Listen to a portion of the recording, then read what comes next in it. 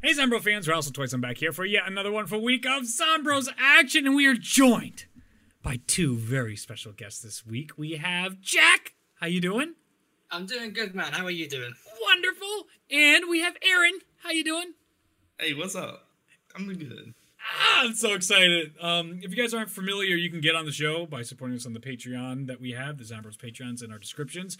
And this is our way of trying to continuously give back to those who support the show and make sure it lives. So we have a lot to talk about this week. So hopefully everyone's excited to talk about Black Ops 4. And of course, Giant Jay's here, by the way. He never goes. I'm here. I've often forgotten about, seldom cared about, but I'm here. Oh, here we go. Here comes a sad story act. The unsung member of the Zombros crew. Without me, this show would be in shambles. I mean, it definitely wouldn't be good, that's for sure. It would just be me bitching and every week by myself making up crazy stories and slowly becoming like a worse version of Bill Burr. Like a terrible version of Bill Burr. He's actually funny, but like, you know how he goes on rambly, crazy, down the rabbit hole type of stuff with himself? I feel like that's what Zombros would be if it was just me. Just being like, you know, big Activision. Let's talk about big Activision and zombies. Big Activision. Take it on. We'll get to that. Yes, we They're will. gonna like Rage. You started to get that way in when you first complete the Blood of the Dead Easter egg. Oh, you yeah. did one of that massive long run. You started then to become like him. Oh, yeah. See, that's what I'm saying. That's our future. That's what we're looking at. God forbid Johnny's not on the show anymore. Whew. We're in trouble. Is, I said the same thing to my roommates when I left my old apartment last year. I said, when I move out, this place is going to go to shit. I'm the only one that... Well, I was the only one that ever did the cleaning. Yeah. Oh, yeah. I went back there this weekend. Yep. Dishes were piled a mile high. I'm not sure there was even a floor. I was like, yep, this is exactly what I anticipated. Half the furniture was broken. I'm like, this place fell apart without me. And the same thing will happen to the show. Speaking of big Activision, though, you know we'll have a problem with big Activision when suddenly we get a microtransaction that ends the blue screen. Oh, jeez. Oh, Oof. God. Oof. It's going to be a little clippy will pop up during your game and say, your game's about the blue screen. You get $5 for more RAM. Oh, that my never God. happens. Everyone start a riot. Oh, my God. Could you imagine if they were shit like that? Someone's trying to be like, hey, we're going to crash your game and you're going to lose all your saved data unless you put in 25 more cents right now. And that happens every, like, 2 minutes. Mm-hmm. It's just like we're squeezing more money. Yep. Okay, so, John, we have questions we ask. We got some questions for you guys. Do we want to do housekeeping before the questions, or do we want to do questions? I think we do the questions, and then we'll get into some housekeeping stuff. All right. First question. We'll start off with Aaron. Aaron, what is your favorite zombies map of all time? Ooh. Probably Revelations. What? What? That's illegal. What? Go to jail. We gotta hear this. Well, I like big finales. I like a lot of twists. And monster, and he just comes and sucks up the pack-a-punch. And it's kind of like, whoa. And it's really beautiful too. Like all the colors, a lot of blues, a lot of reds. Yes, all the perks. Indeed. Okay. It's really has a really nice atmosphere with all the other maps combined. I mean, it's not the best gameplay wise, but just I don't know, every time I load up Revelations, my heart starts beating really fast. I'll give it that much. I mean, all right. As much as people do complain about the gameplay side of it, and I know I've said before, it feels like the clip map or the clip show of zombies maps. It definitely does have a good look to it. Absolutely. I think there's no doubt saying it's one of the best looking zombies maps we've ever had. I'd like to add to that too is like I talked about this probably previously on the podcast with my buddy Ryan in the past. When I was doing theater mode stuff in BO3, whenever I'd stop it, it would always like the game wouldn't look that great, and then all of a sudden, why was that be playing? I muted that. Okay, that's a thing. Okay, just ignored my mute. Anyway, sorry. Thank you for the donation. Like, you play the game, you're like, it's just zombies, it's normal. And then you would pause it in theater mode, and all of a sudden, like, you would just be looking at Dempsey, and it would go from just like, hey, there's Dempsey, to like, whoosh, like this beautiful theater cinematic, the smoke in the air, just look gorgeous. I'd be like, what the I'd like play and pause it, and the game just looks so beautiful. Like, if you want to take a screenshot in theater mode, it's always just like, It's gorgeous, and all Black Ops 3 felt that way. That it felt so cinematic. Any place you stopped in theater mode, just about, you could find just gorgeous pictures of the game mode. And so Revelations is like that all over. I found myself many times trying to make thumbnails based off those reds and blues. It looks so pretty. Yeah, I know it is a visual. It's, as you said, visually looking. It's a good map. Gameplay wise, it's very, very controversial. Very true. Very true. Jack, what's your favorite zombie map of all time? Right. Well, it's still, and it's probably going to be hard to top for me, Shadows of Evil. Okay. I can see that. But, and I say this with a big but, 9 is coming close to it. Okay? They both have the perfect atmospheres of what I pictured in a zombies map. I love the game mechanics of both of them, but Shadows of Evil, it's the 40s feel that just gets me.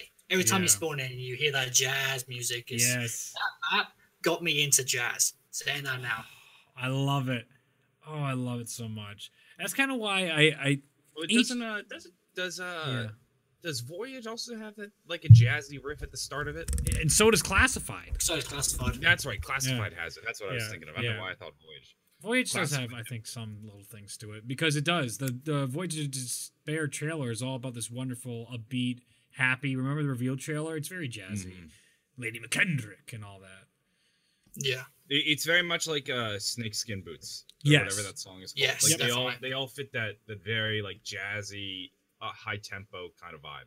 Yes, and I really like that, and I think that's what's so wonderful about, like, zombie maps. It might be, you bring up such a good point, both Jack and Aaron, because, like, what you fall in love with, a lot of it is that atmospheric thing, and what takes your mind even further. Jack was talking about the idea, like, he's in the 40s map, like, you love that setting, dude, and Aaron's talking about the colors and the way Revelations looks and all that type of stuff. And you made me, like, just have a whole new perspective on Derice and why I love that map so much. Because I've described it in the past, but just like when you're sitting there and I would be by myself, it'd be like round 25, which used to be a high round back in the day, and World at War. And so there'd be just a crawler and everybody would just be trying to get their shit and exploring. And you would just hear just like the electricity of the map. You would hear that ambience and like the ash in the air and the fire, and just that, like, that totally encapsulated me with the eclipse in the sky, the mainframe, the little buzzing going on. That map, and again, Classified, a lot of Classified really had that sort of atmosphere where you're just kind of sitting there listening and looking about where you are. That kind of really sucks you in, causing this to be a favorite map of sorts. You know, what's a great map? Like, Classified has, in terms of round change music, Classified is probably my favorite, and intro wise, it's my favorite as well. Yes. Like, that intro is just incredible, and every time I watch it, it gives me a massive smile on my face. It always does. I love it. But I think Shadows is, like, it's probably going to be hard to top for me. Like, Shadows has been my favorite ever since it first released in BO3. Okay. Before that, it was Mob. Mob is now probably third because 9 has taken the second by storm. Dude. Like, it is such a great map. The sound design, and like I always go on and on about sound design, but just 9's atmosphere is so awesome with both the announcers and the power-up announcer as well. So you have the high priest, and then you have the normal announcer of the drops. Yes. And then having the beating of the crowd and that momentum meter in game. It's one of the best things they've ever done in zombies. It's the chanting and the fact that the crowd actually throws you items based on your affinity. Yes. It's just amazing. Like, it's so unique. Well, they don't throw you items. They basically just throw you fire sales. Fire sales and full powers. In your experience, John.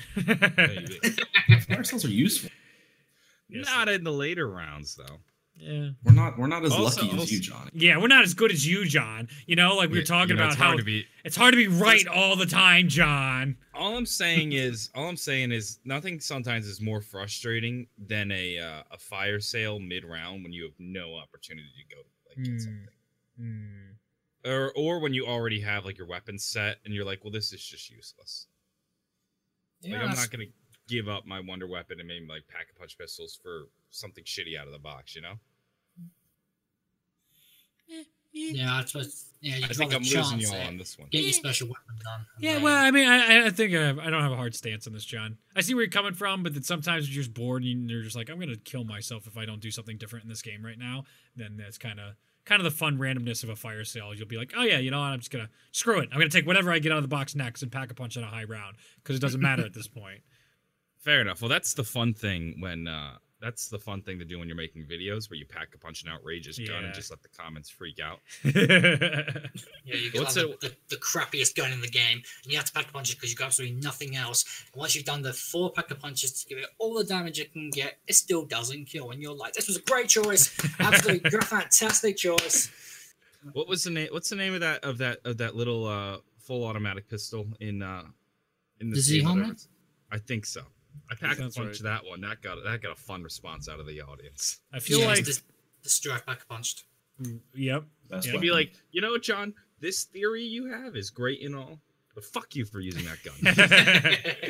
I feel like I'm tempted now to make a gameplay of pack-a-punching the China Lake into the China Beach and just seeing how that goes. That'd be fun. Just to see me struggling to try and kill anything with that while talking over a gameplay. I would love to see the comments being like, I was so distracted by how terrible your gameplay was. Well, you know, yesterday I was playing Kino and I pack-a-punched the Law. Yep. And that gun's just fun because it becomes a fully automatic rocket launcher. Mm-hmm. So nothing's better than firing like 5 full auto rockets at a single crawler just to end the round. Like, fuck you, I'm gonna kill you 10 times over. What's that? What kind of that in B? Was it the RPG? Yeah, the RPG. At the age shots, and you just go boom, boom, boom, boom. I loved it. Well, that's what the Law is like. And then the dust and the smoke gets everywhere. You can't even see. It's just like, where am I going? You're like, I don't know if you're dead, but you're definitely not alive right now. What's our second question, John? Next question we got. Excuse me. And this one we'll flip it back over to you, Aaron. Favorite zombie memory? Ooh. You'd probably have to start way back in the beginning. In the beginning. Remember? Do you go all the way back to Noct? Is that how long you've been playing? Yeah. Yeah. So I remember I had a friend. He invited me, like, whoa, what's this? What's Noct? Mm-hmm. And he was like, dude, it's zombies. Do you want to play? I'm like, oh, I don't know about that. It seems pretty scary. And so ended up not playing because I was too scared. And then I let my dad play it. And I watched him. I ended up getting really freaking scared. And then, so I wasn't allowed to be in the room when he played zombies for like another week. And then I finally didn't get scared. And then I've never stopped playing. I love it. I'll tell you, there is actually like when zombies is new, it is definitely scary in a way. Mm-hmm. Like I remember like me playing zombies in my basement with the lights off, like playing like Call of the Dead was actually a thing. Like there was something like eerie about it. Like now zombies is like nothing. Like if anything, it's laughable. But it definitely at one point was like a little nerve-wracking. Especially the early World at War days. Like I have a video I think it's still on my channel when I used to use my terrible recorders, and that's the only way it worked, to be honest with you, because the power cut when I activated the Richtofen book in Shino Numa when I was doing an Easter egg hunt, and Shino Numa has so many ambient sounds that just make you uneasy, and just to have that cut during a storm, like there was no rain, there was no storm, the power just cut on that, and I'm just like, what? The power of Richtofen. Yeah. Oh my god! So I can totally get where that comes from. But then once you get a hang of it, like you learn zombies is just a complete and utter joke. Actually, fun fact: when I first played, the first time I ever played Noct, I was playing at my cousin's house. I had only ever played a few games of Kino, and I got the ray gun from the mystery box. Yep. It's the first time I'd ever used the ray gun. Didn't even realize it was on like every other map or that it was in Kino because I had only ever received it in Noct, and I thought it was just on Noct. Whoa. This is like when John is brand new to the game. Yep. Well, that's a wake-up surprise, isn't it? That one just keeps coming back. All right, so what about you, Jack? Favorite zombie memory? I think favorite memory for me would be when me and a friend of mine was doing an Ascension starting room. We were trying to get on the leaderboards. We got to 60. This is without the Thunder Gun, bearing in mind. In the starting room? No Gershes, no Thunder Gun. It was literally just pure training. and he went down, and I had a horde of zombies behind me. I was red screened. I went up. I was on the bottom level, walked up to the catwalk, along, got to the end, but then a zombie jumped up, managed to slide behind him. As soon as I dropped to the floor, that machine in the middle went off, so I literally jumped, crouch, killed my horde, I got him up. That was combined with clutch and your heart just absolutely racing. That you're thinking, oh God, am I going to get him up? Am I going to get him up? If that thing hadn't have gone off, we would have probably died. So I hail to the Ascension machine. You saved my ass. I love it. That stuff is what sticks with you. Those like random occurrences, those times where it's just like the map lines up perfectly. Kind of like I've talked about my like teleporter hopping in the past, and like a trap goes off or dog spawns on the right or the wrong place. The Ascension trap going, I love it. The centrifuge going off. That's so great. That's it. Yeah, I couldn't think of the actual name of it. No worries. But yeah, that was probably. But I think a close would be hitting 1,000 in BO3. You guys are 1,000. Wait, so level 1,000. Level 1,000, not round 1,000. Yeah. I was about to be like, God bless. No, I'd be like, I know somebody who would argue round 1,000 doesn't exist. BO3 doesn't. John, no, I really relate though to like the clutches. Yeah, I think the clutches are some of the most fun moments when you're just playing with your friends. Like last night, in again the Sankino game where I was playing with the Law, I was over by the Pack-a-Punch in the alley, and my buddy goes down by the teleporter, and so he had pretty much all the zombies. So they're running from the teleporter to the alley, basically flushing out that path. And I just had a Law. And somehow, while Beauty of Annihilation is playing, like I wasn't in the alley. I was in the like that top room. Just hit the thing, and normally I would just go down the little staircase and revive him in the stage room, but he didn't want me to open that door, so I had to book it all the way around to the other end of the map while Beauty of Annihilation is playing. I'm dodging zombies, blowing them up with my Law. That's amazing. He at one point puts down his controller and says, "There's no shot. You won't get me. Like I'm too close to dying." And I pull him up. We're probably like one of the last few possible moments. Yes. Like those clutches are just so satisfying. Oh my god. Like the against all odds race against the time, because as much as it is like you could be a skilled zombie player and pull off these revives, but sometimes you just don't have the time. Yeah. And when you get it in like the nick of time, it's so satisfying.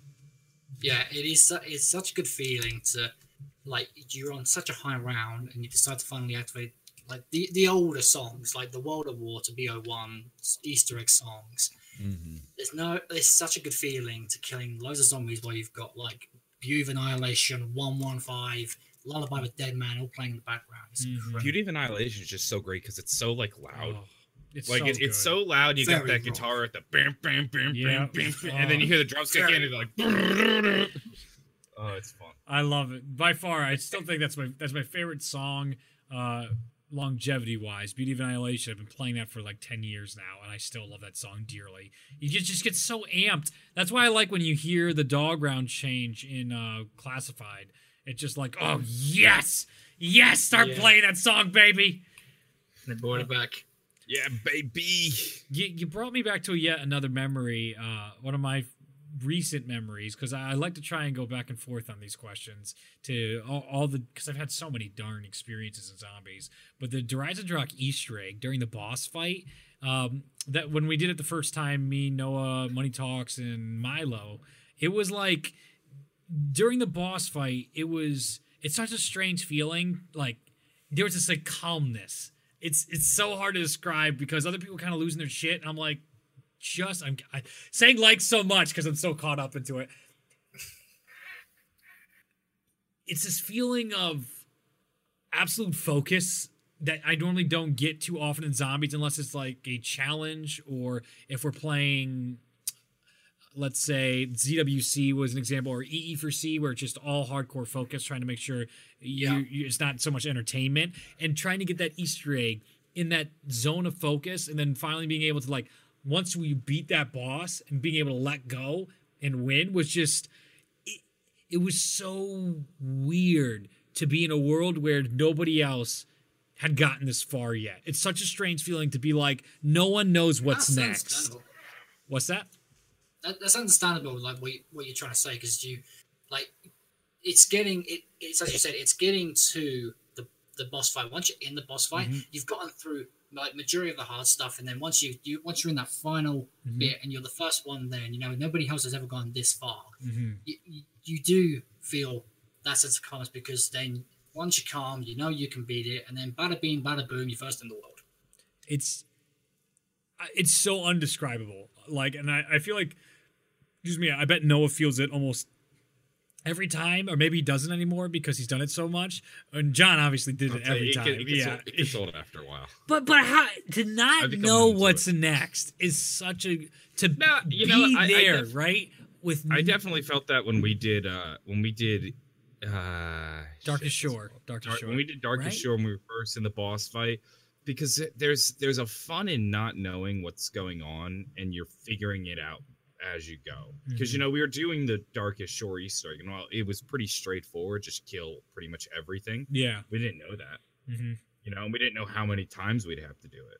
Yeah, it's like, do we want to save certain bits of ammo, or are we going to get a max ammo? Do we need to use this or that? It's like, you don't know, and you're just figuring it out. Yeah, there's no guide, there's no tutorial. You just have to show up when your time is called. We should ask Noah and Smart Guy about that. We should try and get them on the show again. I'm going to reach out to Noah, see what his schedule's like. I haven't had Noah on in a while, and I feel like there's a lot of stuff we could really, some perspectives since we last talked to him, like about all the exo-zombie Easter eggs and all the stuff he's accomplished. It's got to be, I'd love to hear that insight of what it's like to be first in the world so often. Yeah, that would be good. All right, John, what's our next question? I think we got one more. We got one last question for you guys. 5,000 more? Aaron, what do you think is the best new feature in Black Ops 4? Ooh, the best new feature? Yep. I would say the special weapons. I think I would agree with that. They're not only like, oh, I'm trapped, let me pull out my Pathosaurus and survive, but they're also like, okay, I need to get so many kills to upgrade it right now. Oh, there's a full power. Let me pull it out. Let me get as many kills as I can before it goes away, so I get a new one really quickly. And it adds a bunch of different variety to all the games with all the different types of special weapons. There's 4 on the Aether, and then there's 4 different ones on the Chaos story. So it adds a lot of not customization, but like variety to how you play. And I think I haven't used much of the Chaos ones, so I've only used Pathosaurus, but I've seen other people use them. And there are a whole different play styles for every one. And I think it's just really nice. Yeah, there is no, like, in terms of the special weapons, there is nothing more satisfying than you getting your death machine out, getting it to level 3, and just yelling "yeet" as you chuck it across the room, and the nuke goes off. It is incredible. That's such a satisfying feeling. My friend done such a funny thing the other day. We were on Classified, just going through levels, trying to rank up, doing the classic elevator strat as you do. Yep. Well, he had his death machine out. He was on he had about that much left. But what does he decide to do? He doesn't decide to throw it in the room. He decides to chuck it in a zombie barrier, and then it just explodes. It was so funny. I was just like, what? Why there? Why there? Why there? But that's like the chaos and the fun of that shit. I love it. Like, they've added so much in this game, because I'm glad we're starting on really positive notes about zombies, because some of these topics today are going to be, a little grindy, a lot of criticisms. Painful. Yeah, because there's so much. That's the duality of this. I feel like this is such a game that has these wonderful brand new features and has created already brand new memories and fun experiences. And it's so close to being something that is a BioShock-esque experience in the sense that it's going to stick with you. Not so much that it's as good as BioShock or as better. It doesn't need to be. It's completely different, even though they're both first-person shooters. The way they could potentially create this experience, both narrative and gameplay, there was so much potential. I feel like they came up just short in a couple areas, and it's almost like heartbreaking to see a Call of Duty game could have been something more than just Call of Duty for once. And they're on the cusp of that, but they're not quite there. I saw a comment. Toxic Badass says, "I say shooting whilst drinking perks." I like the aesthetic of that. I love the look of it. Oh, it's a good Like, one. Yeah, especially the same with grenades, how you can shoot. I'll do this for fun sometimes, where I'll just start spamming my weapon and throw a grenade at the same time, just because I love the look of it. Yeah, it's really Can't do it good. with class or claymores though. No, What'd you that's say? true. You can't shoot in place of claymore. Claymores True. are garbage in this game. How long it takes for the damn thing to set? Have you noticed that, or is that just it's my game? pretty long. Never used them. I'm using them for challenges though. Yeah, okay, that makes sense. Well, The fact they take up a grenade slot makes me less inclined to use them. Yeah, and even worse off is like when you place it, like you got to make sure you hear the click of it going in ground, which is something like 5 seconds or something around that. It's probably a little less than that. But you put it down, but I found myself when I'm turning too quick, normally you would just, the animation would go down and then you would turn once it's off screen. No, because as you're turning, that'll be the final spot it goes. So I kept having my claymores like facing the wrong ways and stuff because it's just like, it's so much longer, the time it takes to put it down. Can you stockpile them like you could in previous games? I don't know. Yeah. Oh, awesome. That's good. Oh, okay, that's not. Well, at least it's not 2. I think I've put 6 down once. Hey, that's good. But then it killed me. Oh, Jesus. I bet they crashed the game really easily, though. I Probably guarantee too you. many. I have Like, still... the bouncing Betty crashes. There's a theater mode game. I'm still trying to get it right now. I just want to know how we won this blackout game. And it just keeps crashing for some random error I don't understand. The whole game's there. It's all loaded in. Theater mode is so broken. It's so bad. It's so frustrating. I just want... Why save my games? Like, it says there's 12 minutes. It's only a 12-minute game. You can save a whole 2-hour zombie game. But nope, this doesn't work. Just like everything doesn't work in theater mode in this game. It's so frustrating. Anywho, small rant over. Jack, what is your favorite feature? I think favorite feature would probably be you're able to now spawn back in with your weapons. Yeah. Yes. I like that one too. The reason why I say that is because, like, I've played a lot of this zombies and I'm still pretty bad at it, right? And I'm not saying it because of that. I'm saying it because it is a nice balance to the fact that we now don't have Jug. Like, Jug's gone, but you can spawn back in with your weapons. Jug's gone, you can get max ammo while you're downed. Jug's gone, it's simple, but they do such a good job of balancing it. And that's Jug's kind gone, of, you have your special weapons that give you extra health. Yep. Exactly. Yep. Exactly. There is so much, like, I know a lot of people to this day are still complaining, oh, I want Jug back. Well, if you think about it, they've given you so much in this game in terms of new mechanics or mechanics they've changed that you don't really worry about Jug that much anymore.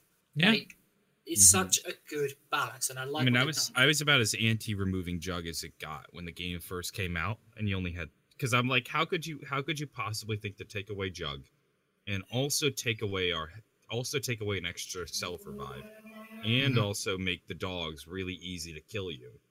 Like, you've made the game so much harder, and you've given us very little to buff our health. But ever since they patched the game, I don't care that Jug's gone. I don't miss it. The dogs used to be absolutely ridiculous. Oh yeah.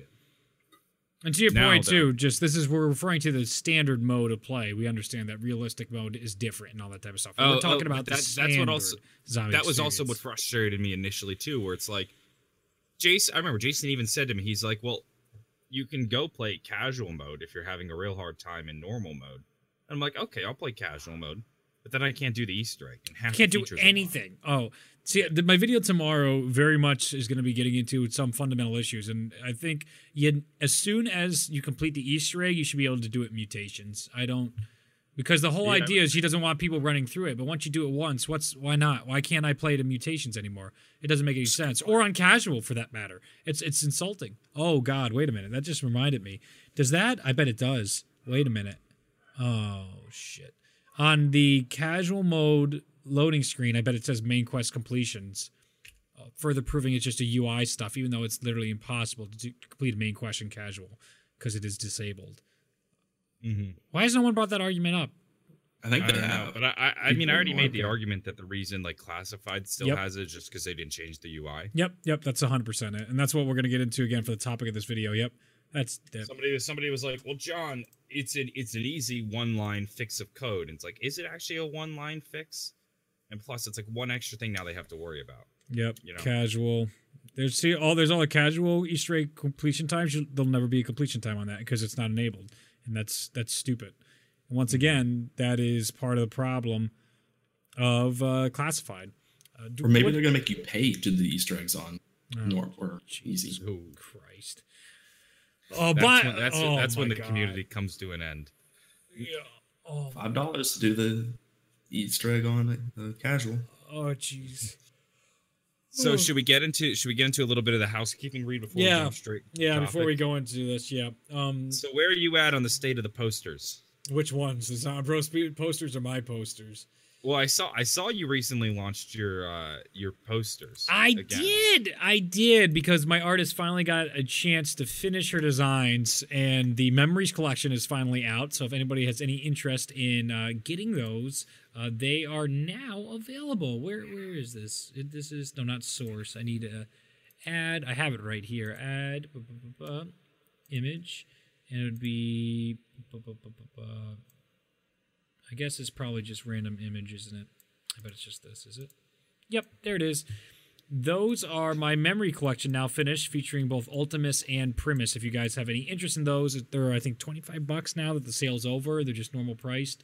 Those celebrate both Primus and Ultimus's journeys and all the stuff we've gone on. My favorite part about the Ultimus poster is definitely like the Doris and the Eclipse in the top, and as well as the Lighthouse. Both those came out really, really well. Mm-hmm. And the cleanness of Primus is the other thing I really like. It's going for like a Memories, kind of like the Samantha Memories trailer, with like the Sands of Time and wishy-washy stuff with Ultimus, and they're gripping the Vril device, while the Primus one is all about like Nikolai's choice to move on with the Blood of the Dead and not take the vials and all that type of stuff and leave Richthofen behind in all those maps. And there's also a water overlay, a watermark on here. That's not on the actual real poster. So you can get those at redrendering.com. As for the Zombros posters, which is the merch for October, those get sent out this week. I finally have sorted out all my stuff on my end, and all that will be sent out. As for my poster sale itself, everything's been sent out, I believe, besides the any recent orders in the past couple days, and all of the Memories collection posters are what's left. Everybody else should have already got theirs, and I'm pretty sure that is the case. Dog tags. John, tell me about the dog tags. So dog tags, I made great progress on figuring out how best to ship them. Mm-hmm. They should also be they should probably go out Friday, I think. Fantastic. Friday is what I'm aiming for. Awesome. But I have something real awesome. I'm excited to show off. Oh, really? Something? What? Yeah. What's? All right, ready? Somebody cue the mystery box sound. Oh. Hey! Let's see. Check out this ray gun. So this ray gun was created by the Ray Gun Project. That's his name. You can check him out on Twitter and on YouTube. I teased this on my channel, or not my channel, my Twitter the other day. Mm-hmm. I know it just looks like a ray gun prop, but there's more to it, I swear. If you flip the little switch on the back and give it a second, it comes to life. And there's a trigger on it, and it actually shoots. And this is going to take me a moment because it takes a bit of time to run through all the shots. 20. But when it gets empty, you actually have to reload the ray gun. So we're going to try to cycle through all these shots right now. Just look at this. There we go. Oh, you got it? Need more ammo or we're going down. I need to find some leather. Hey, player, drop the chips and get me some ammo. So then you actually have to reload it. So you open it up, and then you can continue shooting. And this thing is awesome. So there's a little knob on the side, and you can use that to change the color. So you have we'll go all the way to the end. So you have blue. So you have an animated blue.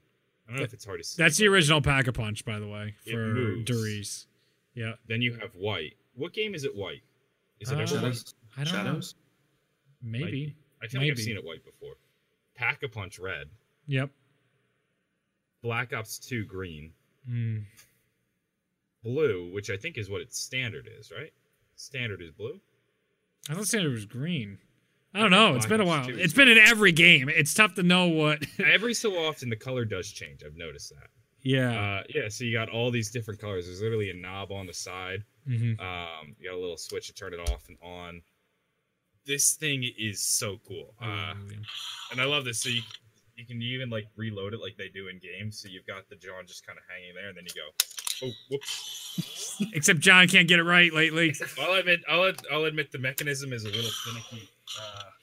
And the little iron sight fell off, but that's all right because it just pops back in.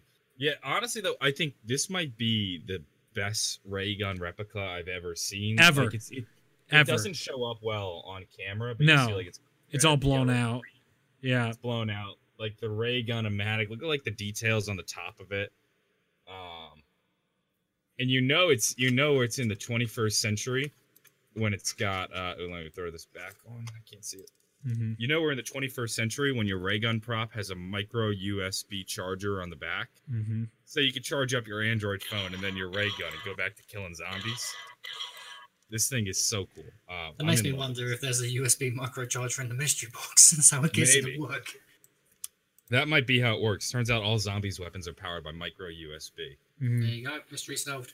Yeah, so shout out to the Ray Gun Project for making this as like 100% 3D printed, and like you open this bad boy up, and mechanics inside are outrageous. Wow! Like I was opening it up yesterday, and like in the handle, like there's just so many components. Like this thing is like not only like do you have to reload it when you run out of ammo, but it won't shoot when it's open. Like when you open it like this, it won't shoot. So like it's you had it off, demonstrate it on, just so people don't go, well, it doesn't shoot because it was off, John. That comment right. Immediately. It's a little slow to turn on. There we go. Yeah. Like so, you open it up, makes the opening sound, and as I pull the trigger, nothing happens. I love it.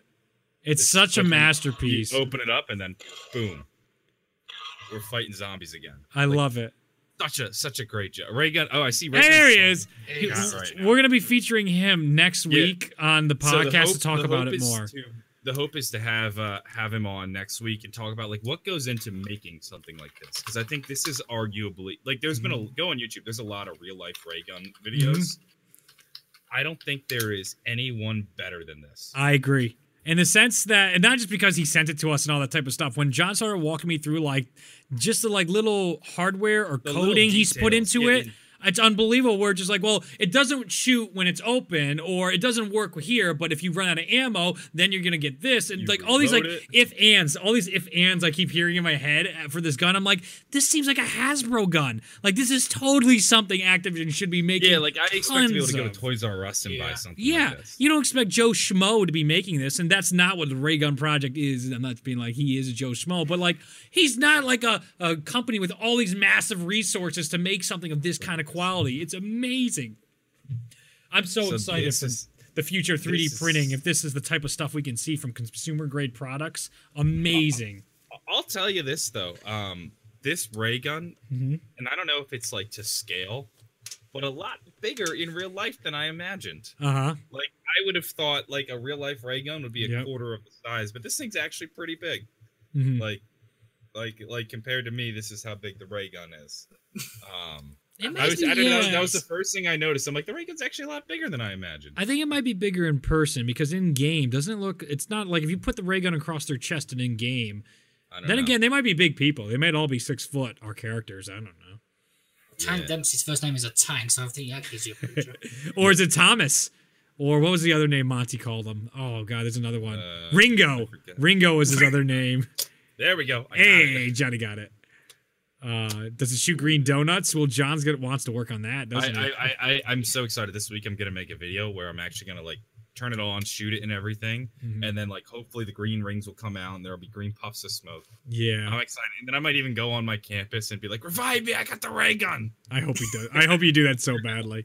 I'm tempted. So it's gonna be funny. We want to make this a regular thing, whether working with the Ray Gun Project or other guys. It's scaled to be comfortable to hold.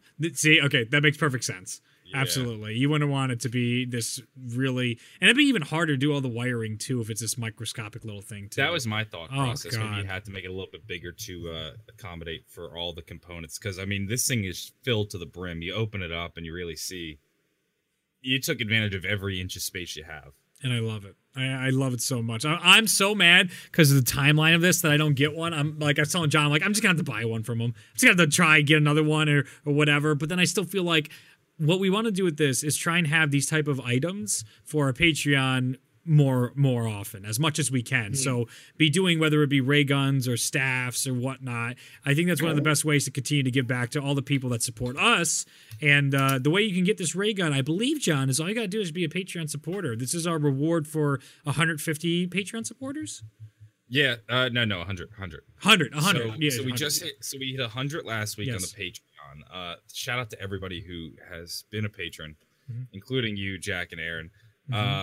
So this is going to go out to one of you lucky patrons. You're going to get this ray gun.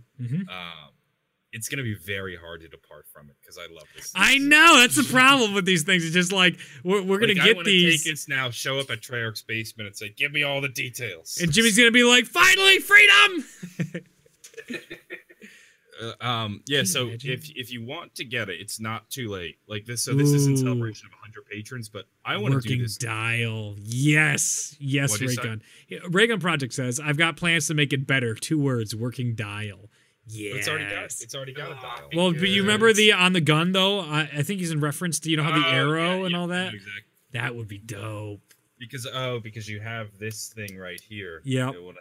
Give it a second. There we go. If you have a dial on here, that'd be cool. That would be really cool. Yes. So, if you want to get your hands on this, all you got to do is become a member on Patreon. A link is in the description. Few notes about the ray gun, or really just about the Patreon. This is like a way if you want to support the show, and there are a bunch of other perks, but understand that this is like a subscription thing. So, like if you're not in a position where financially you're not comfortable, then don't. All we ask is that you just support the show by watching. But if you're able to. Yes. We'd appreciate it, and we want to start doing a bunch of giveaways of stuff or not giveaways, but like gifts to you guys regularly. Yeah. So this is the first one that we're doing. This is going to go out probably in like a week or so to somebody. We'll announce it on the show. But this is exciting, and this is probably one of the coolest things I've ever owned while I shoot all of you. Yeah. Temporarily owned. It's so heartbreaking, but at least someone's going to absolutely, I hope, one of our patrons are going to be delighted. Yeah, oh man! So somebody on the Patreon is going to get this, and if you want to become a patron, a link is in the description. Any tier, any tier, I should know. Yep. But there we go. This thing is so much fun. I want to end the show now and just start playing with it. We hope to do a lot more of that. I'm excited too because I'm hopefully getting a 3D printer as well, and I might dabble. It won't be anywhere close to the quality that Raygun Project is able to do, but I have. Big interest in 3D printing a Blundergat. Ooh, that'd be fun. So we'll see how all that goes. Wonderful. What is there? I think that's enough housekeeping for right now. We can do more later on in the show or whatnot. Oh my God, how far are we into this already? Oh no, 47 minutes. We're good. Fantastic. We're doing all right on time. It's gonna be a long episode. So classified. Yeah, right. Get your money's worth. Classified. What a hot mess. Now, Ducky just linked me a video that's supposed to help explain more about the recent Porter code that this guy named Porter, he has been in our community quite a while. DZ Porter, I think? Yes, he's pretty known in the PC modding community for zombies, the data mining community, and all this type of stuff. He was able to decompile all the code, and he was pretty crass on Twitter about how easy it was, and really took a lot of shots at Treyarch for how they encrypted their code. And going through it, he found that there are no main quest triggers for this Easter egg, that there is actually no main quest. And then furthermore, people started explaining, just like the prominent leakers who have been right about everything at this point, who say there's a way to trigger the cutscene, but it's not so much, they didn't say trigger, you can get the cutscene. So this is where the frustration of my next video is definitely going to be coming in big time. It's so frustrating. It's so frustrating to me to have this idea, have a main quest teased to us, to have the potential of a main quest in game, to have a cutscene ending that is completely unrelated to a main quest, that has no triggers, and there's nothing you do in game to unlock this audio or this ending cutscene. I don't fundamentally understand what about that was an appealing or good idea yet, which I can be proven wrong once it is solved and once we do see it. But to what's me, appealing about not having an ending or not? Or not being able to get it. that it's something that is out of your control. I said this on the show last week. It was an accident. I think they cut it. Well, if you're upset, blame Red Dead for pushing the release. It's not forward. cut according to the leakers and the data miners. It's not cut. You just can't trigger it, and there's a big difference in that because it can happen in game. It can be activated, but not by the way we think about it. You know how people constantly talk about the idea of we're going about it wrong, right? Everyone, you have to think differently. You have to do it differently, and that's kind of the crutch right now. Why we can't solve this. And I feel like this is totally a Jason Blundell or Treyarch Zombies change for the sake of change. Moreover, Revelation's rock step. They wanted to see how far they could try something new and see, okay, well, we know not to go that far next time. So but you're telling me it's in the game. Yes. It's doable. Yes. And we actually haven't found it. We can't do it, though. Like, it's doable, but we haven't found it. But it's not a quest. And it's not something you trigger. Are you telling me it's impossible? I don't know. They said it's not. According to it's something that is like. Again, I need to watch his video that he says it clears things up more. But this idea that keeps being perpetuated by the leakers and stuff, they're being ambiguous, which is very frustrating. It's like, if you know how to do it, why don't you just do it and end it? This is very, very annoying at this rate to hear all these people. That's what I would say. That's my. If you could do it, do it. Stop telling us in these ambiguous ways because it's frustrating. I'm tired and I don't want it spoiled at this point. Just let me know how to do it and let's get it done. And I've had people put it to the idea that it's for a very select few people and everybody else is meant to watch it online, which to me, again, is like, why experiment? Boo. That's already how Easter eggs are. Yeah. Why experiment with an Ultimus? Yeah, right? I don't like that. Why is this something that we all don't get to experience in? Why do you have to test this on the first map of Ultimus in 7 years? It's very, very frustrating. And this comes to me on a whole another level that I'll get into more detail in the video tomorrow, that I think fundamentally Treyarch does not understand Ultimus. And it's because they didn't write. Jason Blundell and Craig Houston didn't write Ultimus. And they don't get what made them so good. I mean, it's almost disappointing to me. Like, I heard Craig talk about this at BO4's reveal event, that, you know, Nikolai, there's only so much you can do. It's like, how many times can you hear, oh, Vodka wives, Vodka wives, Vodka wives? It's like, yeah, yes, then why is that showing up again in Classified? That wasn't why we liked Nikolai. Like, occasionally we might have liked the joke every now and then, but that's not what we cared about. It was like this fundamental core, like, man-child innocence to Nikolai that was funny and appealing about him. Like, there's so much more to the Ultimus crew than just their stereotypes as they developed in, like, Call of the Dead, Shangri-La, and Moon, that is completely, I feel like, lost on the current staff at Treyarch. That is so frustrating to me to see these characters not neutered again, underwhelming, undercut, and experimented with in ways that are just like, why? Why are we doing it? Why do you keep missing the boat on one of the most beloved crews? So many people love this crew, and I feel like they keep getting it just about wrong. Not completely wrong, because they gave us so much in Classified with those radios, and it feels like to me they got so much right. It's like, how do you have it so right in your head, and then it's so you just go nowhere with it?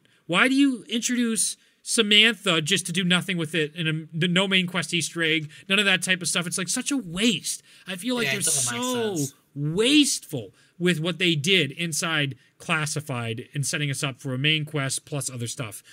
Like the quote with Samantha, which is like, Edward, you're not listening to me. I know you can hear me. To me, that screams Easter egg. You're missing a step. Like, this is her telling you, do it, just like she did in the previous maps in Origins, where she's saying, like, guys, you got to do the staffs, come on. It's very frustrating to me. It's a very... he doesn't even want to let go of it. He doesn't even want to let go of it. It's tempting. You know, it's just sitting there. You just want to keep holding it and running around campus with it? Yeah, it's just sitting there. How do I now play with it? Yeah. All right, go on. I think that's where I want to wrap up, because I'd rather have more. I want a script when I go into this in detail. That way I really nail the points and I don't ramble and go off on tangents that don't help the case, because it's criticism. I want this to be serious, constructive criticism about my frustration with the treatment of Ultimus still. Like, I feel like they were so close to something so incredible, and they just didn't know where to go with it again. I feel like if I had to summarize launch with Black Ops 4's like narrative, they don't know what they're doing. It feels no. They don't know where they want to go, in the sense that no, John, listen to me. Hear me out. From what Jason knows where he wants to go, but as a consumer, it's like 4 different directions with these launch maps. They didn't know what to focus on, and we don't know where we're going with any of these now. Like, Jason knows where it ends. Treyarch knows where it ends. I would agree with that. Our focus as a community is being pulled in every which direction. I agree with that. Yes. Okay, thank you. It's the sense that, like, Primus is still going, and then Ultimus is still going, and then the Chaos storyline, we just killed off the characters. So it's not to mention Victus is just chilling there. Yeah, Victus is here. Like, all these pawns are on the board now, going in all these different directions, despite them telling us, oh, we're wrapping up Ether, and the focus is Chaos storyline. I know the Chaos crew isn't actually dead, but like, you see how someone just trying to get into this being like, so it's over? Somebody that's not like us being like, do they come back? I gotta wait like 2 months before I figure out what happens with the Chaos crew. And then if we get a Chaos map, it goes like, excuse me, what? I don't give a crap about the Chaos crew. Did you see the ending of Blood of the Dead? Like, why? It just seems like Did you see the community reaction to the ending of Blood of the Dead? Yes, especially in comparison to the Chaos storyline. I feel like it was like the Voyage of Despair ending fell on deaf ears, and then suddenly Noah gets 1 million views in like an hour on the Blood of the Dead ending. Yeah, if that doesn't tell you where our focus is, I don't know what will. Mm-hmm. And that's why I'm frustrated. So go ahead, Jack. I'm sorry to cut you off. Yeah, no, that's right. No, this just the thing with the Voyage of Despair ending cutscene. It's like that cutscene. It's giving you. It's very much like the Blood of the Dead cutscene in the sense that it's giving you more questions than it is giving you answers. Like, we have no idea what that vision was that Shaw saw in the form of that archway. Yep, we have no idea. We have no idea what that significance. We have absolutely no idea if Bruno is in fact one of the good guys or one of the bad guys, and we have absolutely no idea where they're going next. I mean, we obviously have the possibility of Greece, Delphi, where this apparent thing is based, but we still have no idea whether that's going to be the final DLC or the next DLC. With Blood of the Dead, yeah, okay, the Knights breaked off and died, and they've gone through the portal, they've gone to fight Monty, but we don't know if that. We obviously have a strong feeling it's going to be the last map for the Ether storyline in this game. We don't know if they're coming back for the next game, but there could be. What was I trying to say? There could be maps in between, and we have no idea where they could be based either. It's like the cutscenes, they're trying to give us answers and make us speculate, but it's very difficult when you know very little about the information. Yeah, I would like to go off that too, in the sense, or build on that in the sense that how can we get invested, right, in the Chaos crew now when you didn't give us enough? Like, now you're giving us that speculation we're used to in the storyline. It's just like, our priority is Blood of the Dead speculation. Our priority is seeing how that ends, and then we'd love to know Classified's ending, but we had to get that leaked to us, which is insulting in many ways, that we can't experience it in game. Which, don't you remember Jason Blundell telling you, John, don't look at that stuff like, oh, that really ruined the Classified intro, that it was meant for the best experience to be in game, and now this ending cutscene that is in this game has been an absolute mess. It's very frustrating to me to hear all these conflicting viewpoints. What annoys me is, like, sometimes I feel like Treyarch learns their lesson. Yeah. And yet sometimes they don't at the same time. Like, think back to when they would just give us the intro cutscenes. Yep. Why would they give us the intro cutscenes right away?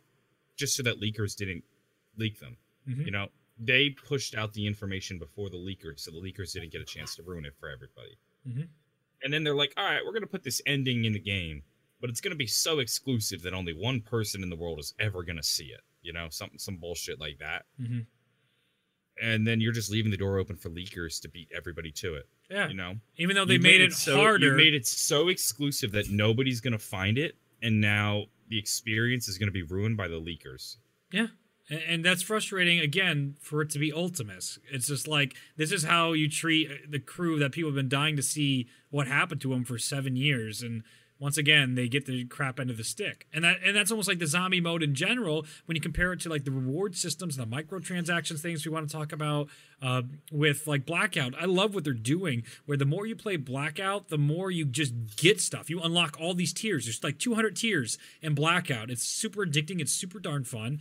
In Zombies, nothing. There's no reward for your in-game time, as Milo and Mr.TLexifiy pointed out. They even did analysis on like spending your money on those microtransactions and stuff in game, and what a waste of money it is, what the inflation is and all that. So I want to get into that because, John, I think you have some really good numbers that a Redditor went into and all that type of stuff. I want to talk about that, but before I do, I don't want to get too far away from what we're talking about in Classified, because it's frustrating to me that this is how it went. And I wanted to comment about, I think Raygun Project says, I have a feeling that the comics are supposed to fill in the blanks and line up with future maps, right? So I wanted to bring that up in the sense that with the Chaos maps, these comics are supposed to be supplements to get us excited. And I still haven't read the second comic, and I've heard people not thrilled about it, wasn't very good. And that's so frustrating, because now, like, are they doing too much? Is Treyarch spreading themselves too thin now, trying to do 2 storylines at the same time, 4 maps, and now we got a lot of really, really good things, and then in a couple of months' time, these are going to be a bunch of maps that, yeah, they're top 5 maps, but these were all the what-ifs. It's almost like Game of Thrones ending, right? But I just read this wonderful article, so give me a little minute to set the stage here, that originally started planning the ending of Game of Thrones in Season 2. That's how successful they were, getting 10 million viewers an episode, and they knew, okay, George has told us the ending. It's super, super big.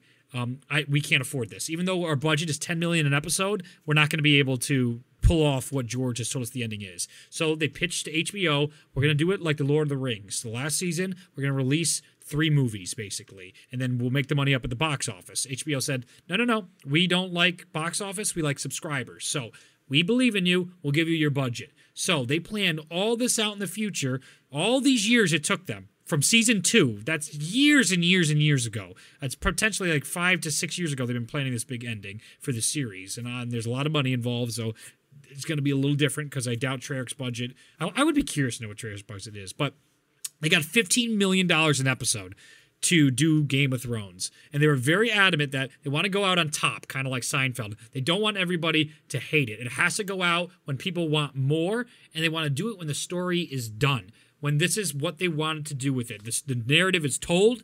There's no more money. They're not going to milk this thing anymore. And they got their $15 million budget per episode, and they said they used every single cent of it. To me, this season feels like they were out of money constantly. They were working up to the deadline, which is typical in game development. Like this game was not done. It was an unfinished game, and they shipped a broken game, which is ethically questionable if that is the truth, if that actually is, unless they were having no blue screen issues at all, which I find it really hard that Treyarch didn't know internally that the game would ship fundamentally broken. I wouldn't be surprised if they didn't know. I wouldn't be surprised if they didn't know. That would surprise me, John. I feel like they're more competent than that. Not that they're incompetent, but I just wouldn't be surprised if they didn't realize it was going to be such a major issue. Like maybe they'd experienced it once or twice, but they figured maybe it wouldn't happen. Mm-hmm. It is one of the biggest problems we've had in terms of a game launch. The amount of blue screens, crashes, black screens that we've had, like not just on PS4, Xbox One, PC. It's absolutely ridiculous at how many times it's happened. And we've had this game like barely a month yet, and we are still getting the crashes. Even after 3 major updates that are supposed to fix these stability issues, we are still getting them. And I don't understand why. If these updates were meant to supposedly fix the game, how is it still broken? And I think what it comes down to is there's a major systemic issue with Black Ops 4. Yes. And this isn't an easy fix. You know, I saw Milo made a video this week where he was reading the patch notes, and in the patch notes he got to a point where he said it was like fix stability issues. And then Milo went on this whole rant where he's like, Treyarch, stop saying you're fixing stability issues if there are still crashes in your game. And it's like stop being so vague. Tell us what's wrong. And it's like, I don't think they entirely know what's wrong. And it's almost like a game of whack-a-mole where they did legitimately fix some stability issues where, like, in certain niche cases, the game no longer crashes. But there's 10 other niche cases that have just popped up that now they need to focus on too. Sure. I think there's a major issue, and it's and the reason why just a little under a month in we haven't fixed this because even they don't fully understand what they're working with. I think there's room for some excuse to that, right? But this is a AAA title that they've been 1 second. There we go. It's a AAA title that they've been working on for 3 years at this point, and you pay for a service, John, and you're paying for a good, and it's still not working a month later. And I know not everybody experiences the blue screens as frequently. I've never had more blue screens ever in any product I've ever purchased video game wise ever. You have some of the greatest games of all time coming out right now with Red Dead Redemption 2, God of War's released. You've had stuff like Horizon Zero Dawn, The Last of Us, games that are unbelievable narrative single player experiences. In comparison to what they're trying to do with this, we can even do Fortnite, for example. Fortnite's not crashing like this, and it's obviously there's night and day differences between the graphics and fundamentally the difference they're going for. But what I'm comparing right now is major game releases that have massive teams and millions of dollars being put into them, and this is fundamentally not working. And you're asking the consumers to wait for it to get fixed after you've already taken my $100+ or $60 or $200. No, I know that, but I get that and all, but what I'm saying is that, like, just the very fact that most AAA games don't have the same crashing issue, I think is more proof that this is a major problem. Yes. And it was a cause of some kind of oversight. And maybe I'm too lenient on Treyarch, but I honestly don't think this is the end of the world. I think for most players, 90% of players, the game works just fine. They don't even notice the crashes. It's the small fraction of the community that are pushing the system to its limits, that are breaking the game and getting frustrated. And maybe those are the fans you want to keep most happy because in the game development sense, they could be your whales. Yep. Those are the ones who are going to spend the most money on the game. Yes. But at the same time, I think the game is, for the most part, working well enough that it's not like the game is just completely ruined. Yeah, but it's also the matter of that it can be literally anything that can cause these crashes. Like, it can be something from as simple as killing the Hellhound with the shield in Blood of the Dead, or it's something simple like something complex like completing one of the challenges in 9. It's a very, very varied scenario of what can cause these crashes. It's not one simple thing where they can focus on it. It can be literally anything, and that's what really gets us. Now, I know a lot of people are saying that they are experiencing crashes as well, but it's tough to see that sample size. We can only assume what it is, but I want to point out a donation we had earlier that fits really, really well into this conversation right now by Vegetable. Once again, Vegetable's such a consistent donator, man. You're absolutely wonderful, and you have great topics. So I want to thank you again for your donations. I'm sorry for ranting about this because it stinks. I don't think this is a bad rant, my friend. The bug in BO4 where weapons you prestige become glitched and can no longer replenish ammo is really frustrating to me, especially since this happened to my Strife. Also, attachments don't work on it now.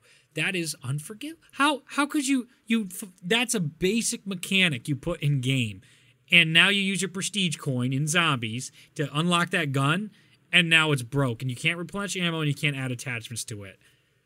Yeah, Milo made a video about that recently, I believe, or on Twitter. He put a little video out there, and it's like at first I didn't quite understand what the problem was. Yep. Then I saw him get the max ammo. Next thing you know, his trophy isn't filled, or he tries to buy ammo. It takes the money, it takes the 4,500 points, but doesn't give him the ammo. That is literally unforgivable. This is basic like functions that they programming in their game, and you cut them as many breaks as possible because, like you said, there's a systemic issue.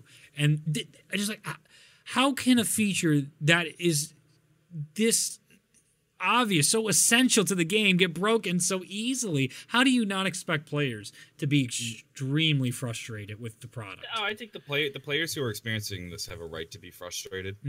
Like, I don't want to deny people that. Sure. My only possible guess as to where all these problems and bugs are coming from is all the mutations. You think it's mutations? Could be mutations, and they could again roll into the issue that they have to lock stuff behind mutations, which don't. That's exactly because everything is in a sense now locked, or everything is now stuck behind a mutation, and you have like all these different variables affecting different things. Like I think they built. I feel like Zombies this year is built differently because of the fact that mutations exist, and for that reason, things can break in weird ways. That's my only explanation as to why this can be broken as opposed to previous launches. Could I also add another reason why it could be broken?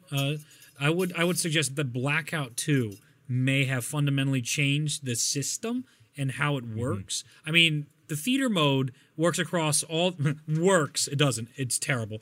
But on multiplayer, Blackout, and Zombies, it all captures everything. And I wonder if that, again, is tying in all three systems together. And because Blackout was so, seems like last year development, really pushed hard to get this Blackout mode out, which it is fun. I really, really like Blackout.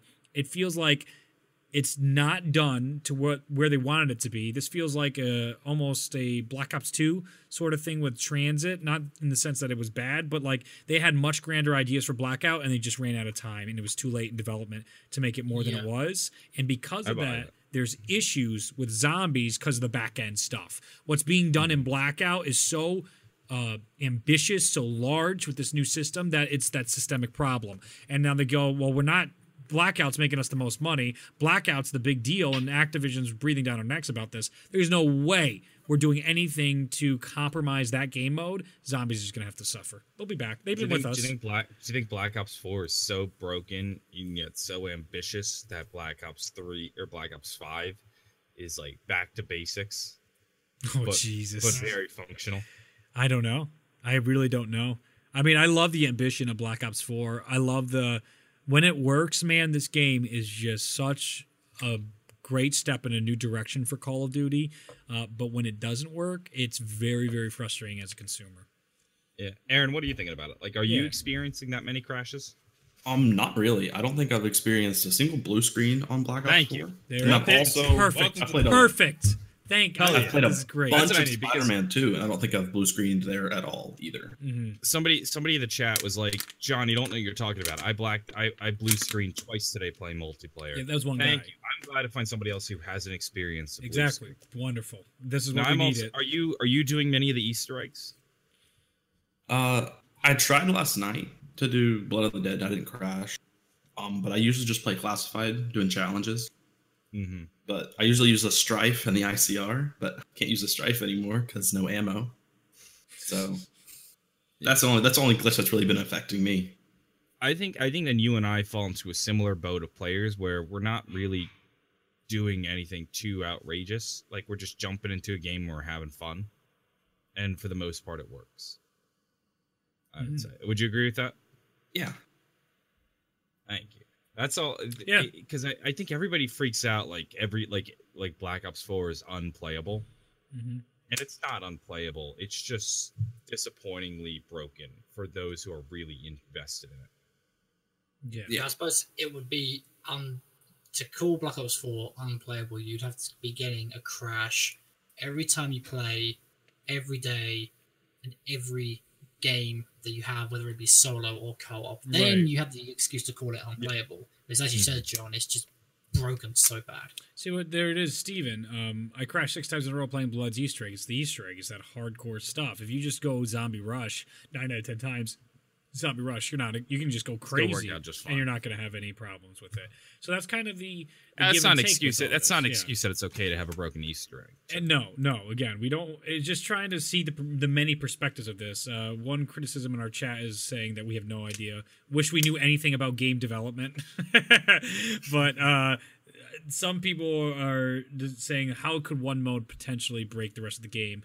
The way it's built, as explained by the developers. If you know anything about game development or even just writing software, you'll make one small change and suddenly something that seems completely unrelated and adjacent to something else is now broken. Yep. And you're like, what the fuck? Yep, and it could just be It just simple, just happens. spelling, just the way it's now calling different variables and stuff like that. I have very limited happens. knowledge. John is way smarter than me in coding, but I took Computer Science 1 and a bunch of computer engineering classes, Computer Science 2 as well. I never got to assembly or any of that type of coding, but I know the basic fundamentals of coding, which is really helpful. And what helpful for me to look into a game like Black Ops 4 and understand at the very least that on the back end there's probably so much happening that it's such a big game. There's probably like 15, 20,000 lines of code. And if just one of those is just slightly off, it can cause so many issues everywhere. It's not even just that. It's also, and I think this is something that comes down to a lot of the crashes, memory allocation. Like, your system only has so much RAM, and when you run out of RAM, what it's going to do is start booting stuff, crashing different things, like to free up more space. Yep. Like in that how much memory can it access at a single moment, and how much is being used at a single moment, what's left and what's not, and maybe the Easter egg's drawing too much, so we're just going to completely crash Black Ops 4. Because maybe because of mutations in every single stat system that they have, because they're tracking everything. It's tracking too much. Now there isn't enough memory or something. Who knows? Yeah, tons of things like that. And someone pointed out that was a Jigglypuff, a moderator. Be like, somebody could be like, how the hell is the fact that they're tracking how many kills I've gotten with the Strife crashing the game? Well, it's just one extra thing you got to keep track of. Yeah, and then that could just be overloading the memory of our consoles, which are very darn limited. It's not 32 gigabytes of RAM. It's not 64 gigabytes of RAM. It's whatever. How many gigs of RAM are on a PS4? I have no idea, to be honest with you, what the memory is inside there. I bet you. Not the storage, not the memory. I'm gonna guess like 2 gigs of RAM. Someone Jigglypuff though. Let me say 8 gigs of RAM. 8 gigs of RAM. See, that's not great by today's standards at all. 8 gigabyte is super limited, especially on what this game that it's running right now. You also got to remember that RAM isn't just running the game, but it's also running the operating system. It's running the background, anything in the background, messaging. If you have your party going, your messaging, whatever it could be, it's literally running everything. Yep. Yeah. Dr. Disrespect, Jigglypuff brought up that we should get Dr. Disrespect on here. I would love, he's way too big for us, but to get him on here, he worked at Sledgehammer on Advanced Warfare, to have him talk about this stuff in the back end and all that, I would love to hear more from him. Well, you know what, Jason talked about exactly this when he was on the show last time, where he was like, oh, people are like, why don't you just go and add the M1911? Or why don't you add this or that? It's like, well, you only have so much space, you're limited. Yes. Sometimes I think software development is a big game of memory allocation. Yeah. Space. All right. Well, that's a lot. That's a lot of the back end stuff. Let's get into everybody's favorite topic. Ooh. Microtransactions. Ooh. Ooh. Sexy topic. Sexy. All right. Let's go around table. How much money has everybody spent on microtransactions in this game so far? I'll begin. 0. Anybody else? 0. Okay, good. None of us have given them a dime. I love to hear it. Yeah. Well, I mean, besides from the digital deluxe. I'll tell you, I was immediately turned off though. Yep. When they changed the system from liquid divinium to the elixirs, or what did they call it? The nebula, the god juice. God juices. God juice. What annoyed me is not that they changed the name and the look of it, Nebula Plasma, but that the pricing seemed very arbitrary suddenly. Yeah. Where it's like, okay, 25, 35, 70. I forget what the actual breakdown is because I don't do it that often. Do you know what the breakdown is? It's just the fact that it's you need 75 plasms to get 3 common to rare elixirs. Yeah. Plus a talisman. Mm-hmm. Right. Back in BO3, you only needed 3. What was it? Yeah, you only need 3 diviniums to do a spin for 3 gobblegums. Well, do you want to hear the conversions? Yeah, go on. So I think these are how the conversions go. 30 plasma is roughly equal to 3 liquid diviniums.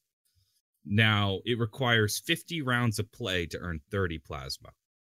You can earn 3 liquid diviniums in a game to round 30 when you're spending points. So in a typical game of zombies, you should be able to earn 3 liquid diviniums, assuming you'll make it to 30 or something. You need to make it to 50 to get 30 plasma.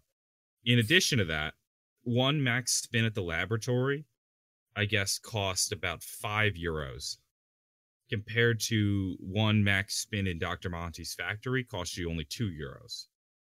I don't know why the conversions are in euro. That was just, I guess, what Fish Crampfin said on the Reddit. But to convert that into dollars, that's like $1.50 in US dollars for a max spin at the laboratory versus about $2.20 in Dr. Monty's factory. I mean, that's outrageous. Plus, I don't like how they've changed it in the sense that before you could earn a decent amount of plasm by playing a game to round 30, per se. However, you get nowadays, it's almost very, very rare to earn a decent amount of plasm per game.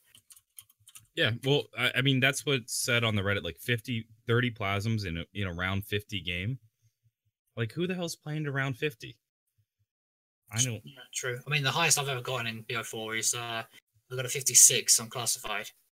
Wow. But, I mean, just think about that. Oh, we lost Aaron. His Discord crashed.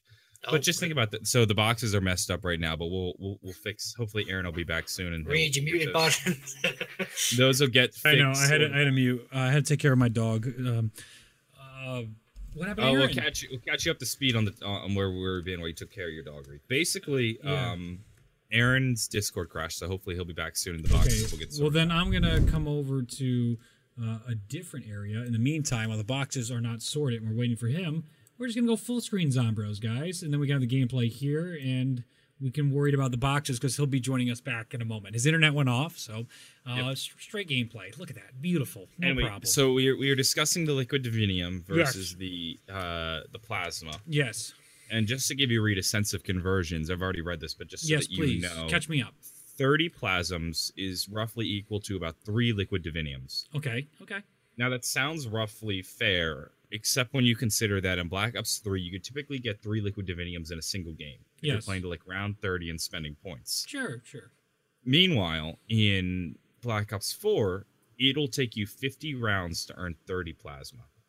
Is that true? That's what Wizard Cash on the Reddit has suggested. I found all over the place with where I've earned plasma. I've played like 20-minute games. I've earned 25 plasma in mutations. I've played games where it's completely bugged out on me, and I got 397 plasma in just one game. I've had games where I get like 3 plasma. I don't understand. I think that comes again from the fundamentally broken system of Black Ops 4 right now. Well, the earning system's imprecise, so that 50 rounds versus 30 rounds could be wrong. Yeah. However, he might be averaging. Okay, sure. Let's just go with it for now. Fish Crampfin on the Reddit also said that roughly one max spin at the laboratory cost you about €5.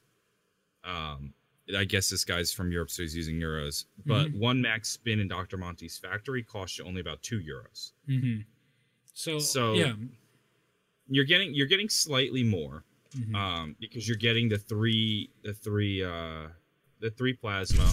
They are typically a little bit more valuable, and you also get the what are the bonus things called? The bonus thing, talismans. Yeah, you get the talismans, so you get a little bit more, but not €3 or $3 more in my opinion. No, I think the money made me sick to my stomach listening to Milo and Lex describe putting $200 in this game, what they got back out of it for this black market. Like, if you spend $200 on these things, I think you should have 20 of everything. I mean, at the very or more. Yeah. Oh, by the way, Aaron, welcome back. $200.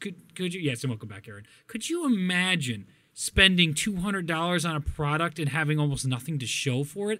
I could buy Red Dead Redemption 2, the BioShock Infinite entire series, The Last of Us, that's $20. The other one's on sale for $20. Red Dead, $60. We're only at $100, and I have months worth of content to play through, entire game filled of stuff, and for $200 I can't even get a couple plasmas and talismans. It's insulting. It's absolutely insulting to the consumer, saying you're a moron for buying these things in our game. I won't support this. At first, I wanted to buy this type of stuff, but to see how poorly regulated it is. This is exactly why I haven't even been playing much with the God juice and whatnot. Yeah, because I'm like, I don't really want to use these, and I don't want to get into the habit of using these because this system seems weirdly. My biggest red flag was when I saw the pricing, and it went from like $30 or 30 plasma to 45 to 70. I'm like, this seems a little too odd to be fair, you know? Like, the biggest red flag when it comes to microtransactions is when they start using their own currency and it falls into weird denominations. Yeah, because that's a bad sign. To me, that's even... Because when they do that, they're trying to obfuscate the real price. Yes, and I think that's ethically wrong. I think it should just have a price tag, and this screams to me regulation in our future, that you're going to have to say the exact price of what it costs. The PlayStation Store tells you a season pass is $50. There's a reason it doesn't say that you have to first buy... There's a reason you have to first buy COD points and then buy elixirs with the COD points to then get your God juices. This is absolutely... There's a reason it doesn't marketing. say 50 cents per spin. Or social behavior, rather. This is consumer behavior. Thank you. Finally got to it. Where, I'm only spending COD points. I buy the COD points, and that gets me currency in game. It's very frustrating. Like, and the COD points is so much utility. Because I can use them to buy plasma, or I could buy stuff in the black market. Across any Call of Duty title. Yeah. What bothers me is what we just said about our ray gun today. Like, we want you to understand, like, it's a gift, it's for a subscription service, but we don't want to hide, like, we got you for another 2 months on a subscription service. You didn't even know you were signing up for some reoccurring payment or something like that. That shit is just so manipulative. It's not transparent. It's not and you're not getting enough for it. Not to come out and be like, we're so pure and Activision is greedy. No. But one of the things we want to be is very apparent and very, very forward with everything we do as a business and as a podcast. Right. Where when you hide it behind all these different in-game currencies, like there's 3 layers of obfuscation between the real price of your dollar to your God juice. And that's unfair to the consumer. Absolutely. And I think it's deceptive, and that's very frustrating. And this is a system I think that Milo was adamant was forced down Treyarch's throat, and I find that it shows. It's very clear that this wasn't something that was enough thought was put into it, and it's so frustrating to me too, because we don't take sponsorship deals if we don't like the product, if we don't love these things that we're using, because we don't want to promote something that is disingenuous to our community, something that where's the utility in this stuff, right? Like I just explained to you, how much more you can get out of buying other games than wasting your money on stupid plasma in this game. And I think that is the root of my anger, frustration from this, where it's so asinine. I want to hear a developer pitch this to me and tell me why I should spend $200 on this versus all the other things I could spend $200 for. For $30 more, I get a 3D printer. Let me play devil's advocate. Yes, please. Yes, please. Maybe if Treyarch was here, they'd say, sure, maybe these things are a little bit pricey. But they're for the people who would like to purchase them. Not for the people who need to purchase them. Okay. In the sense that you can play Black Ops 4 and you can have all your fun and your blackout and your mutations and the multiplayer, and you can still make it to round 100, round 200 using nothing or using no plasmas, and you'll play just fine. True. But if you want that little edge, you can buy it. And that's the Black Ops 4, despite it being overpriced, isn't pay to win. No, I agree. Completely. Yes, I agree. Not no, I agree. Yes, I agree. Maybe that justifies Treyarch having a little bit more of an I think their system is less powerful than the Gobblegums. Like the Gobblegums get outrageous sometimes. See, and I think that's where I would agree to disagree with Treyarch on the morality or the fundamental game mechanics of putting these in game, because if they're not pay to win, it seems to me you're just taking money from consumers. That these things are overpriced and they're not that useful. So why is this in the game? Besides just to take money from people. No, I agree there. Like if they're overpriced and not useful, then they're just a plain cash grab. Yes. But you could make the argument that me purchasing Liquid Divinium doesn't affect, or me purchasing Plasma doesn't affect your play. Yes, indeed. And you can be perfectly happy without them, and I can be perfectly happy with them. Very good point. Very good That's point. a good point, yeah. Mm-hmm. I just want to read one of the comments in your stream. Yeah, go for it. From Kerbax. He said, Reed, I found that most talismans are kind of overkill and not that beneficial. I found that the best bang for your buck for zombies is to only spin for 30 plasma spins. Now that's doing the, I believe, is that the first or second tier of I the think plasma? 30 is the first tier. Yeah, it's the first tier. So he's saying that you're getting more from and better results from doing the 30 plasmas rather than 75, and that's kind of like BO3 with the gobblegum system in the sense that found if you get a better result if you do the 1 spin rather than the 3 spin. Can you still get talismans from the 30 spin or the 30? No, guaranteed talismans are only the 75, I believe. Yeah. Well, you could technically. You could. Yeah, there is a chance. okay. Whatever the hell that means, 0.01%.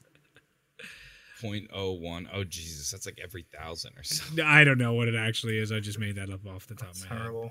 But I don't know. Good odds. It definitely isn't. I guarantee it's buried into the ground. It's frustrating at the very least to see. Again, these are games I feel like that are so close to being. This Call of Duty could have been something fantastic, and it's still. Fundamentally, things fall on its face. There's so many great details, like the mule kick, and like you said, getting your weapons back and being able to get a max ammo. You don't have to reload your gun anymore, and you can get it while you're on the ground. All these little details that were perfectly. The attention of Treyarch perfectly complemented what viewers wanted. While then stuff like this is so missing the boat. It's so anti-consumer. It's very perplexing to see this like chimera of what the fans want, what Treyarch wants, what the business wants. Here's a donation from Wiley Rods. Sure, that's relevant to this conversation. He Perfect. said, everyone's making the point that getting talismans is ridiculously expensive, but I think that the more overpriced it is, the less pay to win it is. If buying elixir spins were really cheap, players would think that the grind to get NP wouldn't be worth it. I don't know if I agree with that or not. Yeah, I think the crux of that argument is, do we agree that talismans are that good and that justifies the highest price? Because I don't think talismans are that good. Like, I think somebody else brought that up. But the overpriced nature of it could convince less people to purchase them. And so maybe they become less of a dominating factor in the game. Something like that, perhaps. I don't think people are, by the way, solely blaming Treyarch on this, but you can't also say that they're not culpable at all. Their game is all over this. I don't think Treyarch gets a say in this matter. I don't think so either, but it's still with their name, and they know this comes with it. This is the deal they make with being a part of it. So I don't think you can just say Treyarch. I don't think Treyarch would say no. I think if Treyarch said to Activision, we're not putting in the microtransactions, Activision would then turn and say, all right, Raven's going to make the next Black Ops 5. Yeah. And that's going to be the end of Treyarch. So Treyarch's probably in a tough spot where it's like, I'd rather continue making this amazing AAA series than not put in microtransactions in. Sure, but as I agree with all those fundamentals, it's still in the same idea. It's like,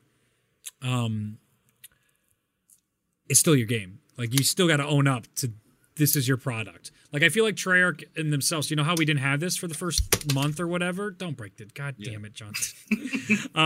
That was Treyarch's way of being like, this is what we want it to be released. And, like, I hope you enjoyed it before. Just like the Gobblegum system before that was put in. They were like, or the microtransaction Gobblegum system. This is what we hoped it would be normally. And we have to now, later on, we add in what's forced and mandated to us to put in the game. I'm just offering that perspective because I don't want it to be a complete pass on Treyarch's part, because they still have to publish this or produce and make this game. I mean, but with a gun to their head, you could say, or a ray gun to their head, John. Black Mamba says, John, you do know that Treyarch has power over Activision, right? No. Do they? No, I don't think so. Well, wait a minute. Wait. I mean, Treyarch can make suggestions and Treyarch can make suggestions and Activision can listen to them. Mm-hmm.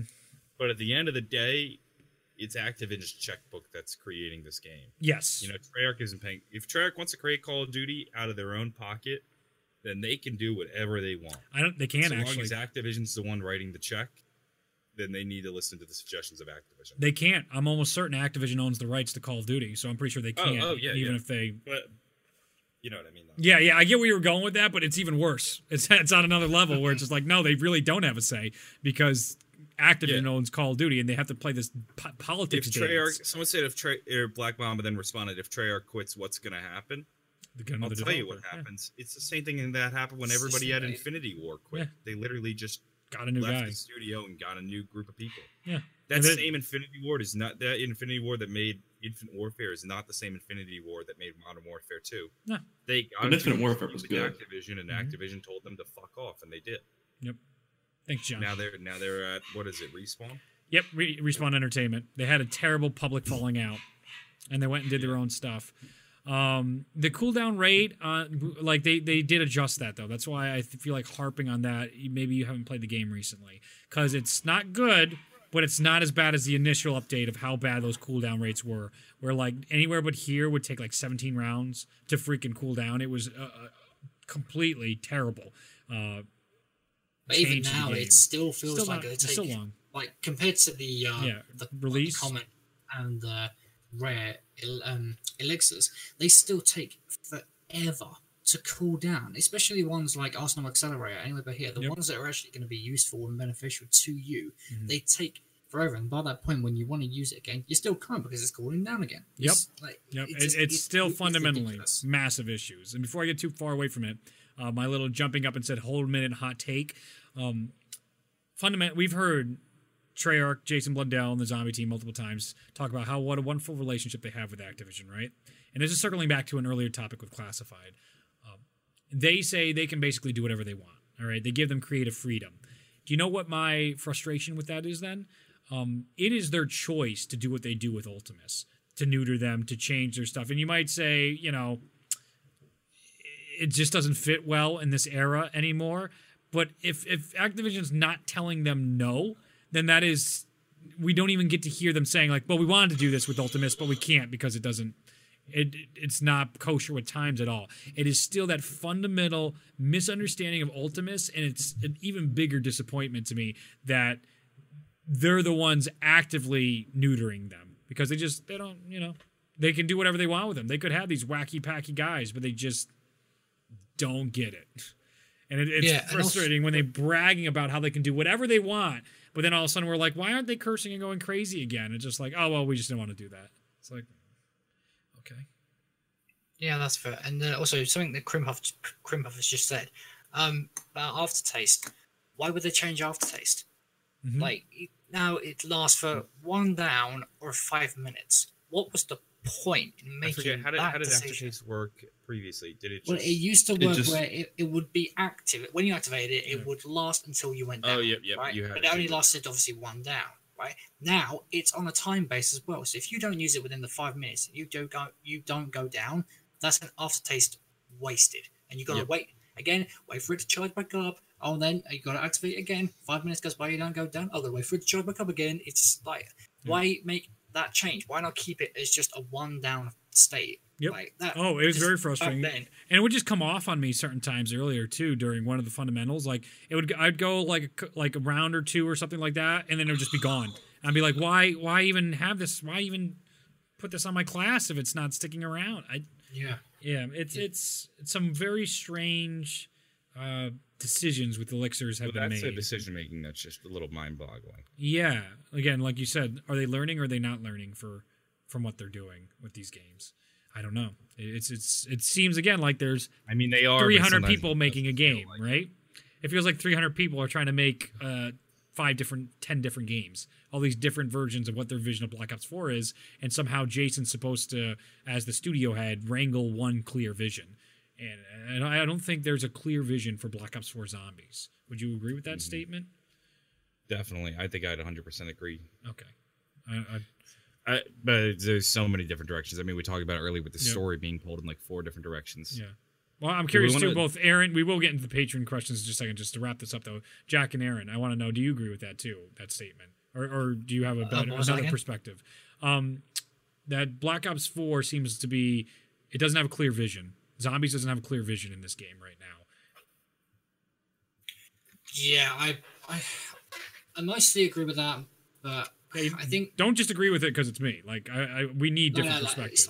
I mostly agree with it, but I think it's the fact that Treyarch do have an idea on where they want to take it in terms of both stories. I agree. But the problem is that, like, yeah, they might know where they want to take it, but we are still in a state of speculation. And like, even it's like back in BO3, there was a cipher that gave us the hint that we were going to Stalingrad, right? Yeah. Something like that gives us a good thing to go off of. Here, we're just absolutely clueless. So that's kind of my problem with it. Okay, fair. What about you, Aaron? I think they know where they want to go, but the way that they're going, or the way they're getting there, is really vague to us. Okay. So, like, there's a lot of people, like, they're going to finish, or not finish, but continue the chaos, and I hope they continue the Aether story. But a lot of people are either picking a side. Like, I don't like the chaos story. I haven't given it a shot. I'm sticking with the Aether story because of just all the years and stuff. So I'm not really given any of the chaos story anything. So I'm just focusing mainly on the Aether. So I'm not getting their full direction that they want me to go with that. So it's not cohesive in their game storytelling and the story they're trying to send away. If that made sense. Yeah. Get what you're throwing down there. Yes. Okay, let's get into the Patreon questions. Well, before we get into the Patreon questions, what else I want to bring up a topic. I was wrong. Oh! What? No way. You know, it doesn't happen often. No, definitely not. Typically when it does, I allow it to happen. This one I didn't allow to happen. This one just happened. I was wrong. John. I was wrong about Dr. Monty being in control of Mob of the Dead. Ooh! Say it again! Say it again! I made a categorical error.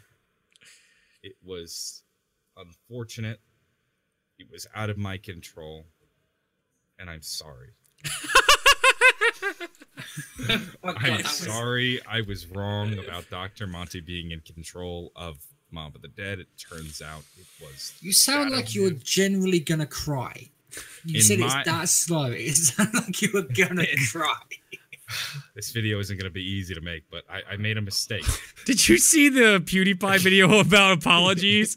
I'm feeling that a video right now, and I'm feeling Penn State apologies that seem to be so frequent. I don't know how I'm going to possibly make this video, but I was wrong.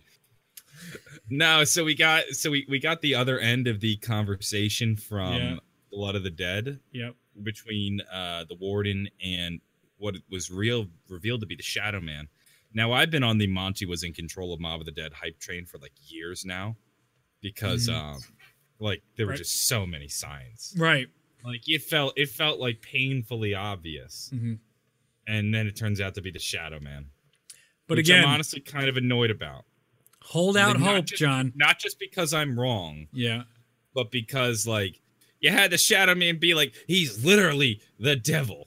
And then you got all the red eye connections, and I'm like, this is perfect. It fits so nicely into our story and sets up Monty as the antagonist. Well, this gets into what Preston was hoping in my open lobby game yesterday. He's another wonderful supporter of both our Patreons. And he talks about he's hoping that they're red herrings and that, like, Primus will fail and Ultimus will prevail are just lies. That's not actually it, and it's taking us in another direction. And to me, to put that in game just to lie to us is so frustrating. Just like to put all this foreshadowing into the game and then just not to do it. It's just like, well, I don't. That's not typical storytelling. So I guess pat on your back for being different and subverting expectations. But that comes to the whole idea of just like, all this stuff you really like. Well, we don't care. We just want to make sure you don't know what's going on. And then that no longer is fun. That's no longer a good narrative. And that's kind of the frustration I think we were feeling with Shadow Man coming out and being the guy in control of Blood of the Dead all this time. I mean, he's in control of the NPD. It makes sense because he's an evil figure. Yeah, so of course he'd want to make this hellscape. But at the same time, it's like, well, we know Monty's the baddie, the main bad guy, and it's like, well, let's start building that up. Let's put him in charge of this hell world. Yeah, hey, Carnage, there you are. Yep, you, Preston. Yes, you. Like we've already sown the seed, so let's reap the reward. Yes, and that's what's even more frustrating is this map should have been building up Monty as the bad guy, especially because of the ending. Nope. So in one map, we're gonna go from Dr. Monty's our friend to our enemy, basically. And even though there's more development and there's tons of foreshadowing that he's not a good guy, and you could get me caught up as a hypocrite right there, being like, well, Reed, look at the foreshadowing. This is the confusion of the storyline. This is like, well, I don't know what's foreshadowing, what's red herring, which might be good storytelling, but it gets to this point where this seems like it's all garbage. It seems like my issue is we're coming up to the conclusion. We've got two main villains now again. Yeah. Why? Why do we have two main villains? How come we didn't develop Monty enough? I felt like in GK, he was just thrown in there. I asked Jason about that. He said, like, we just couldn't Zet didn't make sense. We wanted it to be, Takio's map, and then they throw in Monty, basically what felt so rushed. We had GK to Rev. It felt rushed. And once again, here we are, rushing with Dr. Monty's character again.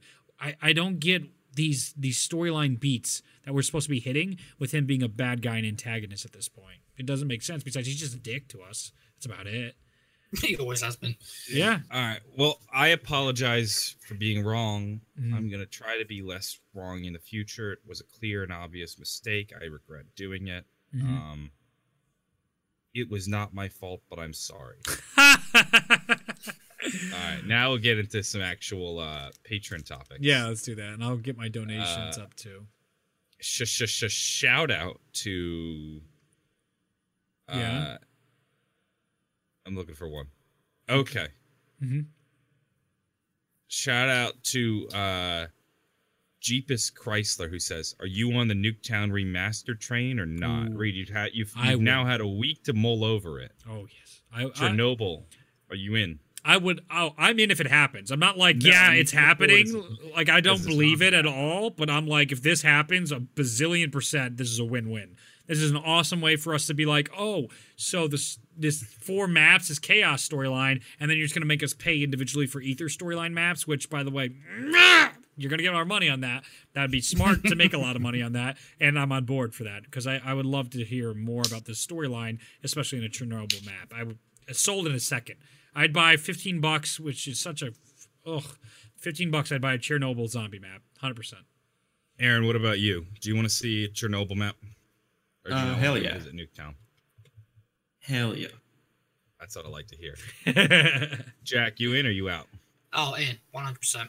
Yeah, I feel like it's hard to find somebody who doesn't want to go to Chernobyl. Yeah, it's fucking cool. Plus, it would fit well with the story as well. Yeah. Like what they're trying to do with it. Yeah, it's great. Ascension Group or Broken Arrow. There's all kinds of shit you could mix into a Chernobyl crossover. You could do like the fallout of the Ascension Group, something like that. Yo, what if the meltdown was a cause of Broken Arrow fighting the Ascension Group? Just you could spin it in a lot of ways, or the fallout of the Ascension Group. There's a million ways you could spin that the meltdown of Chernobyl was because of X, Y, and Z. Sort of like the space race to get to Griffin Station. So this one comes from Ravenblood, an ultra rare patron. By the way, just a reminder: if you want to submit topics, you have to be a patron on the Patreon, and I take some of the topics from you guys, and then also awesome Ray Gun promotion happening. But he hasn't let go of this whole stream. I know. I fucking love this thing. He's attached to that. All right. I'm just gonna start shooting people when I answer the question. So, boom, Ravenblood. Could Richtofen be planning to use a Shadow Man against Monty, assuming he's still in the key, possibly uniting the Keepers and the Apothecons? Now, I don't know if I necessarily agree with that, but I did think it was an interesting discussion to have. Yeah. Where I guess our characters are on a collision course with Dr. Monty. Yeah. And the Shadow Man is still in the summoning key. Yep. Which begs the question, does post-Rev Richtofen know he's in the summoning key? Because if he doesn't, then we're going to find ourselves in another situation similar to Revelations, where the bloody Shadow Man comes out and wrecks everything. Yep. Or could they be using it for his advantage? Or could this be all a part of the Shadow Man's scheme? Could he know that he wanted Richtofen to take him with him and then maybe unleash him at some point? You go ahead first, Jack. All right, they are some good points. But it's also like another thing you could add in there is that they could release the Shadow Man, intentionally, knowing kind of what they're doing. It could backfire, and they could be absolutely just ruined. Or they release it, and he then goes after Monty like what they planned in the first place, but somewhere else in the timeline, there's a change, and that change causes another fracture. Interesting. What if Monty never leaves the summoning key? Or not Monty. What if the Shadow Man never leaves the summoning key and this is just a part of his death? What if he what if he knew he was in the summoning key? Yep. So his plan to escape was to have the warden, after Richtofen's in the machine, free him from the summoning key. Yep. And then so he's free and he can use Richtofen's blood for whatever power he may want. But now that plan fell through and Richtofen, in post-Rev Richtofen did his whole thing, he's still stuck in the summoning key and he's stuck in there forever and he never comes out. Potentially. That could be, like, it could be that being freed was part of his plan. Being freed in Mob is part of his plan, but because nobody's left to do it, he's just done. Could be, or even more so that, like, he knows, sort of like the Chronorium pages, that there's no way I come out of this free anymore, so at the very least I'm taking Monty down with me. That could be too. I think I want to offer 3 potential levels that both of you have talked about and touched on here. That I think the best case scenario, number 1, is post-Rev Richtofen knows about this Shadow Man and he's going to use him against Monty. That's one of the more fulfilling possible endings of this. The second one, I think that is decently is that the oh crap, I lost it. Because I know the worst possible scenario is another Shadow Man all over again. That Richtofen doesn't know about him, he gets out of the summoning key, and basically we have another Rev fight. I think that's absolutely atrocious. Or maybe it was the stuck. I completely blanked on what the second layer was to it. Anyway, but the possible endings that this can go is it'll be. They don't like to repeat themselves. Treyarch keeps saying they don't like to retread old avenues of either narrative or Easter egg steps for the most part, except Morse code, which I'm going to slip and cut my wrists open if there's another Morse code step, even though there continues to be one on every map ever. To have the Shadow Man boss fight a third time would be so overdone, would be so ridiculous. I feel like it wouldn't be in the spirits of what they've tried to do with BO4. But then again, the Revelations Shadow Man boss fight was really under. Oh god! Like we went into there thinking, especially like how when you teleport in beforehand and you do those 4 challenges, like that part was amazing. But you get to the final fight and it's like, oh, we're just repeating the same thing. Shadows, right? Like it was really underwhelming and just disappointing. We got to ask them what the cutting room floor was of the original Rev boss fight, because they talked about how that statue behind them, how there's supposed to be more with that was supposed to actually come to life and stuff like that. I like to try and get a little more detailed explanation of that Rev fight if they could. I think that would be interesting. That would be good. All right, next one. Yeah, from Dr. Monty.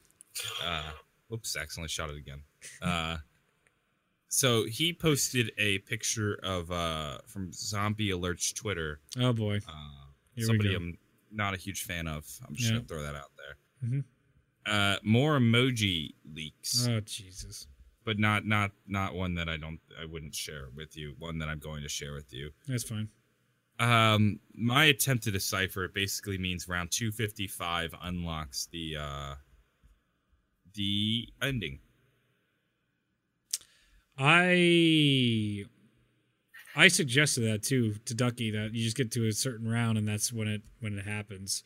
And he kind of came across to me was the idea that I bet people are now trying immediately to get to that, so I'd be interested to see. Especially because of blue screening and all that type of stuff would make that even more frustrating. Yeah. But shit, that makes the most sense to me. That's what I thought it was when they were saying there was no triggers. But why 255? That was the old limit. Yeah, the old limit BO3. I thought so. Isn't that what your video said, John? John, you made a video about it. I did make a video about it, and the video is hugely successful, but for some reason I don't think it's 255. Okay. 256. Getting 255 rounds for an ending is the dumbest shit I've ever heard. Yeah, I was right. Or I was wrong. I forgot my own video. It is 255. Yeah, that is so bad. Do you think I inspired that Easter egg? Do you think Jason saw that and he's like, man, John's video's killing it right now. 900,000 views in a dead period. I have an idea. Let's make an Easter egg ending to honor John's legacy. Maybe. Do you think it went down like that? Do you think the conversation at Treyarch was like that? Potentially. Definitely. Or you're thinking to yourself, why did I put up? I'm more caught up on this if it is 255 because I started guessing rounds and 4-player rounds potentially too and all that type of stuff. That will make me so furious on such a new level, especially because But the problem is I don't want to try it right now because the game's broke. It's gonna crash. It's insulting. That's the reason I haven't done the Easter eggs. You want to know why it hasn't been solved? It has nothing to do with difficulty. It's because your game doesn't work, and that's.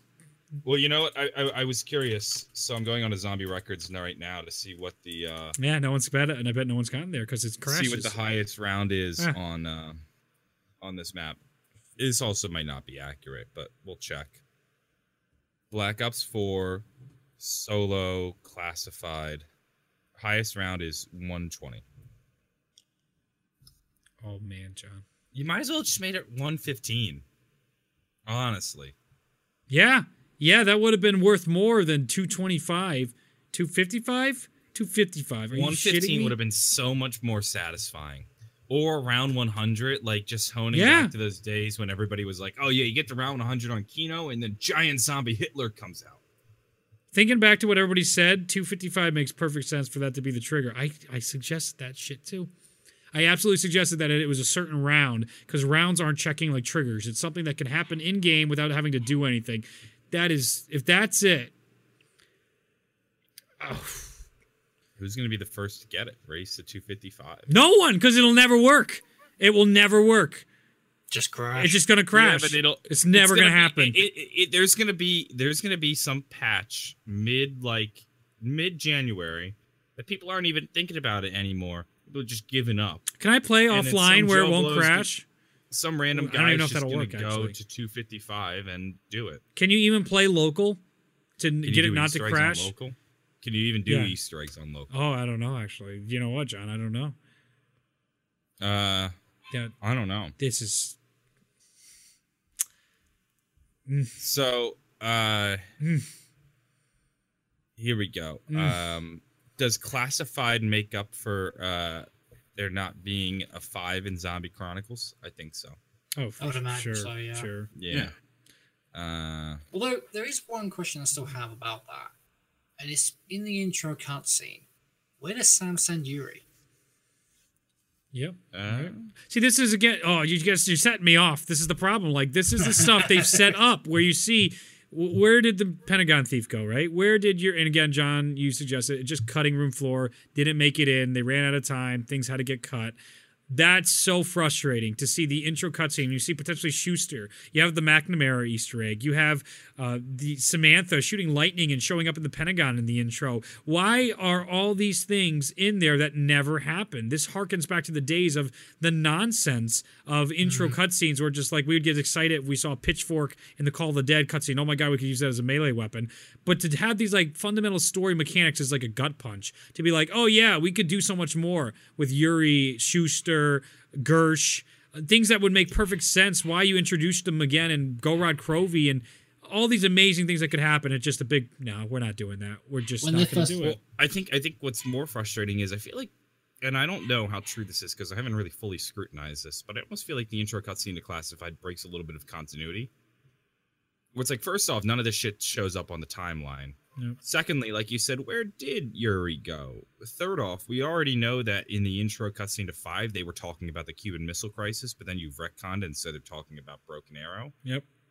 Yeah. So it's like, God, I really don't know how I feel about this map from a story perspective because I don't think it doesn't cleanly fit into our story at all. It's very forced. Yeah. Because I was so, like, when they first announced Classified, I was so, like, I say so, I was sure on the fact that we were going to play as Gersh. And that would explain the Ascension's first strike post. Yeah. But no, we ended up playing as normal Richtofen. And it's, like, I think it's things like that, we are still yet, I mean, obviously they announced a bit of it in the timeline, but it would have been cool to see that actually happen in game. Yeah. Yeah, I mean, I'm just thinking about the Wonder Waffle showing up in 5. That would have been an awesome Easter egg as well to add in, like as well. Yeah, the Ascension poster, Thunder Gun. Yep, to have the Ray Gun, Winter's Howl. Wonderwaff, all that stuff line up. It seems, again, a misunderstanding. Oh, John's loading up for another fire away at a question. So let me wrap up with another misunderstanding of how the treatment of Ultimus should have been, or could have been. I'm not saying I could write it better. I'm just frustrated with what they did. Keep going. Well, moving on from Ultimus to shoot a question from Sidewalk 9. He said, do you think Treyarch will release a Zombie Chronicles 2, which features Call of the Dead, Nuketown Transit, Die Rise, Buried as a DLC 5? And I know we've talked about Zombie Chronicles 2 ad nauseum, whether or not it would be what it would be like. He said, but just while he's on the topic of that, and he mentions maps like Nuketown Transit, Die Rise, and Buried, what if we don't see any Victus love for Black Ops 4, but instead they get all their love in a Zombie Chronicles-esque map pack where we start with we start with our Nuketown remake in Chernobyl. Then we have some fun over at Die Rise, Transit, and Buried. And that would be the 4-map Zombie Chronicles 2 featuring Victus, wrapping up their story and potentially whatever's left in the Ethos story. Dude, I want a Transit remake before the missiles hit. That's what I want. One thing I'm praying for in Chronicles. That would be nice. That would be really nice. I just think of how amazing it would look. Like, all the fog would be gone. How amazing the diner would look, the town would look, the bus depot. It'll have all those neon colours around it. And obviously, it's going to be a little bit destructive because it's a zombies map, as per normal. But you won't have any of the denizens, the Avogadro, the fog, and the bus would look pretty good as well. Oh, by the way, you know it'd be really interesting? When you go to the Broken Arrow sites. Yeah, they'd redo all the Broken Arrow sites to be something exceptional. Because they'd redo it, and I'm sure it would feature all those new story details. You'd get like cool little blueprints and diagrams of Ted. Maybe the Avogadro would be in the cage, and there'd be all this like writing next to him. A teleporter to Zero Base, maybe. Yeah. There's a lot of really good stuff they could do with that, and I hope they do. I really hope they do. I want Transit Remake so bad. Never thought I'd live to this day. I mean, Transit's biggest problem was the fact that it was a little too ambitious for the hardware at the time. Yeah. But now that Transit's came out since then, we've gotten a whole new generation of consoles. Maybe we're at a place now where we can make Transit and it actually would function pretty well. I agree in some respects, but actually, I'll even play devil's advocate to the sense that Origins was just as ambitious as Transit, and it pushed the limits of the hardware, but that actually came through where Transit didn't, and it's more a time management and leadership caused Transit not to work versus Origins. I think so. I think I agree with that too, but they get better as time goes on, you know? Yes, like absolutely. They learned their mistake. They probably couldn't make Origins if they hadn't made Transit. Yes. I was hoping you bring that up too, to counter the devil's advocate there. Awesome. What else we got before we get into donation questions? That's it. We got a lot that we already hit. I'll just throw this out there right now. Got a donation from Mr. Clozo who said, is there only 2 versions of Richtofen's lab, one in the pocket dimension and one in the normal one? Or there is only one version? There might be 3. Pocket dimension, cycle version, as well as weird one in the house. It's just ridiculous. So again, this gets into the frustration of the storyline, guys. It just this is like when I made my video the other day chronicling every Richtofen ever. Yeah, like that list got absurd to the point where it was like 15 Richtofens long. And you see the frustration with, like, we praise them, right, for being able to write characters, and yet the only character they can seem to write is more Richtofens. Like, Richtofen seems to be the only character that does anything or can accomplish something. I don't know why Nick, Takio, and Dempsey have... Nick, Takio, and Dempsey. Yes, okay. I got them all this time. They're incapable of thinking for themselves and accomplishing and doing things outside of Richtofen. They've been following him for all these maps. It's still into Blood of the Dead. They're blindly following Edward Richtofen. And it's very, very frustrating that you couldn't... It's still just Richtofens. And the only person that ever outsmarts anybody is another Richtofen. It's just MacGuffin, Richtofen, MacGuffin all day long. It never changes. Okay. Any other donations? Nope, those are mine if you want to get into yours. Sure. Heartbreak Gaming donates. He says, shoves quarter into console, don't blue screen. And that was from our earlier discussion about blue screens. You have to, that's always that terrifies me, that there's going to be a credit card reader at the bottom of a controller someday. It's going to be just disgusting if that's ever the case. William donates. He says, hi, Reed. How are you? Say hi to Johnny J for me. Hi, John. Hi. How you doing? William says hi. Excuse me. The mysterious man says I'd pay big bucks for a Magmagat. I do want to make a 3D model of a Magmagat or a Blundergat, so maybe. And I think Raygun Project said to hit him up to talk about stuff, so absolutely, we should definitely work on some stuff. I got Vegetable. I believe I got Vegetable earlier. Oh no, that was that one. Did he redonate it? Okay. Vegetable donates again. He says, I understand it's difficult to get all 3 modes in sync, but I feel like that is rooted in the fact that they needed to have a BR mode added. Oh, I did suggest that.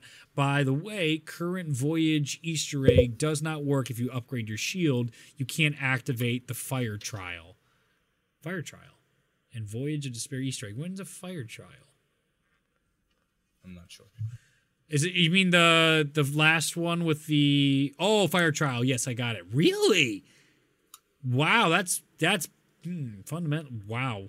But I think that's just game testing stuff. Like how that's something you can't do. Let's make a Magmagat. Yes, let's do it, Raygun. Yes. All right, I'm on board. There's probably like a checker. In the game. It's like if player has shield and does this, activate.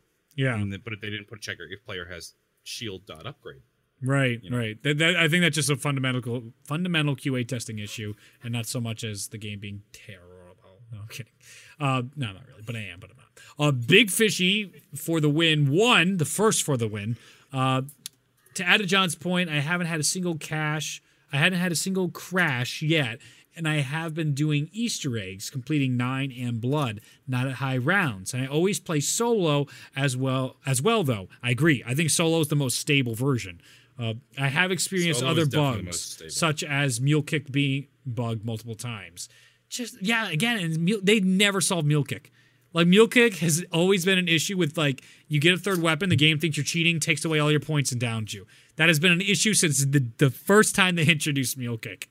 Wait, Can't figure that out. still happening in BO4? Yes, it is. They lose all their points and all their guns. Yep, that's still happening. I don't think I've actually ever no. gotten Mule Kick in BO4 now that I think about it. I don't like Mule Kick.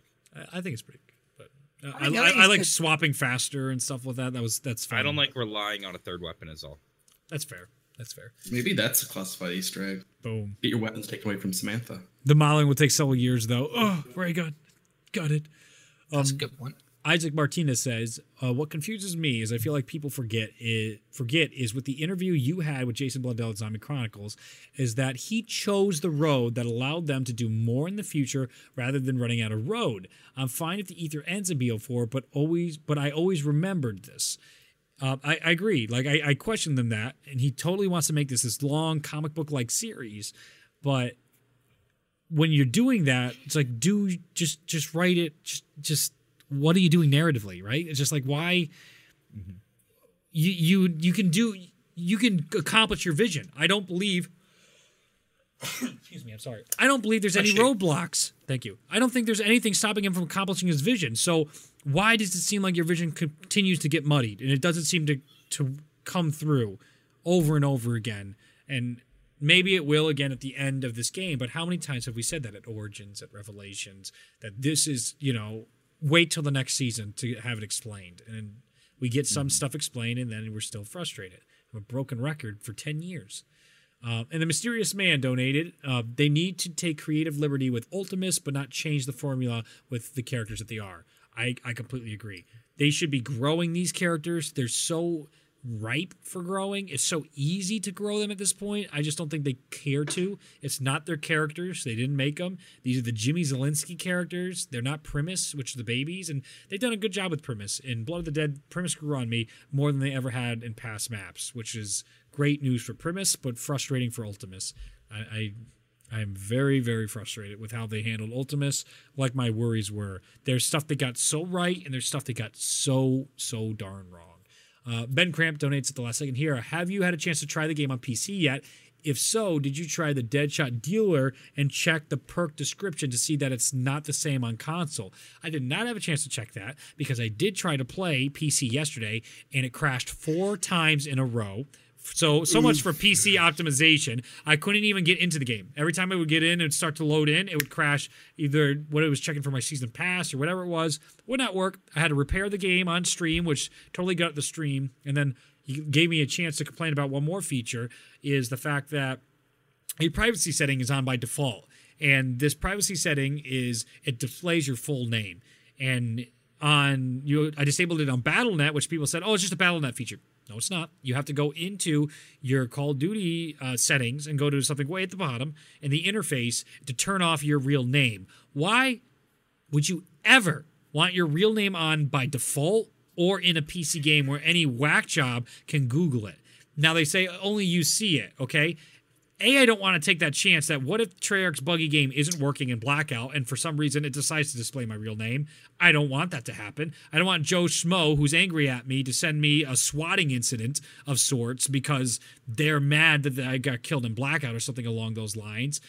And two, for the rare case of streamers, or how about a kid you can stream right from your PlayStation console. You don't even have to be a stupid-ass YouTuber. There's plenty of stuff on, like there's a built-in mechanic, so it's PC. But there's so many easy ways to stream, and so many kids would like to stream, and they know kids want to stream. To have their full name displayed by default, I think is such a privacy oversight. It's insulting for something when you're telling me big PC initiative that we're optimizing PC. My experience with PC was a fat 0 out of 10 so far. It was horrible on BattleNet. And that is not what I was expecting at all from all the bullshit that was told to me about how big an initiative they were going for PC. How much support they were giving you this year, and then that happened. Well, as somebody who bought the Mystery Box Edition on PC, I've yet to install it on PC. I'd be curious. I want to know if you crash. Because I've just been playing PS4, and also because I don't think my PC can handle it. Oh, that's right. That's right. Time to upgrade the PC, John, with all that Black Ops money. I know it is. I need a new graphics card. It's coming. It's almost Black Friday. Ooh, yes. Get excited. I'm hoping for like a good Cyber Monday deal on a graphics card, something like that. Awesome.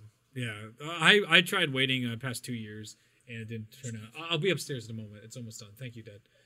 So are those all the donations? Yes, that is all the donations. Oh, no, one last one came in. Completely agree with the way the story is falling off by filling every plot hole with multiverse. Yeah, or Dr. Monty. Or that was my frustration last game, is coming to a horrible reality that the answer is multiverse or Monty. I'm very worried that my answer to the question of why doesn't Classified appear in the timeline is that it's in a different universe, not the actual Ultimus universe. I'm like, well, why does that matter? Why then at that point does it even matter? Does anything matter? Yep. Which gets very frustrating. Yeah. Okay. I think we're finally here. Yep. Before we sign off, though, do you guys, either Jack or Aaron, have any topics, anything you want to bring up or mention? Yeah, please. I do have a couple, but awesome. I'll let Aaron go first. No, you go first. Oh, these guys. All right, man. Our first one. This is all. These two are for all three of you, and Reed your stream, John your stream. Favorite episode of Zombros? Oh, jeez.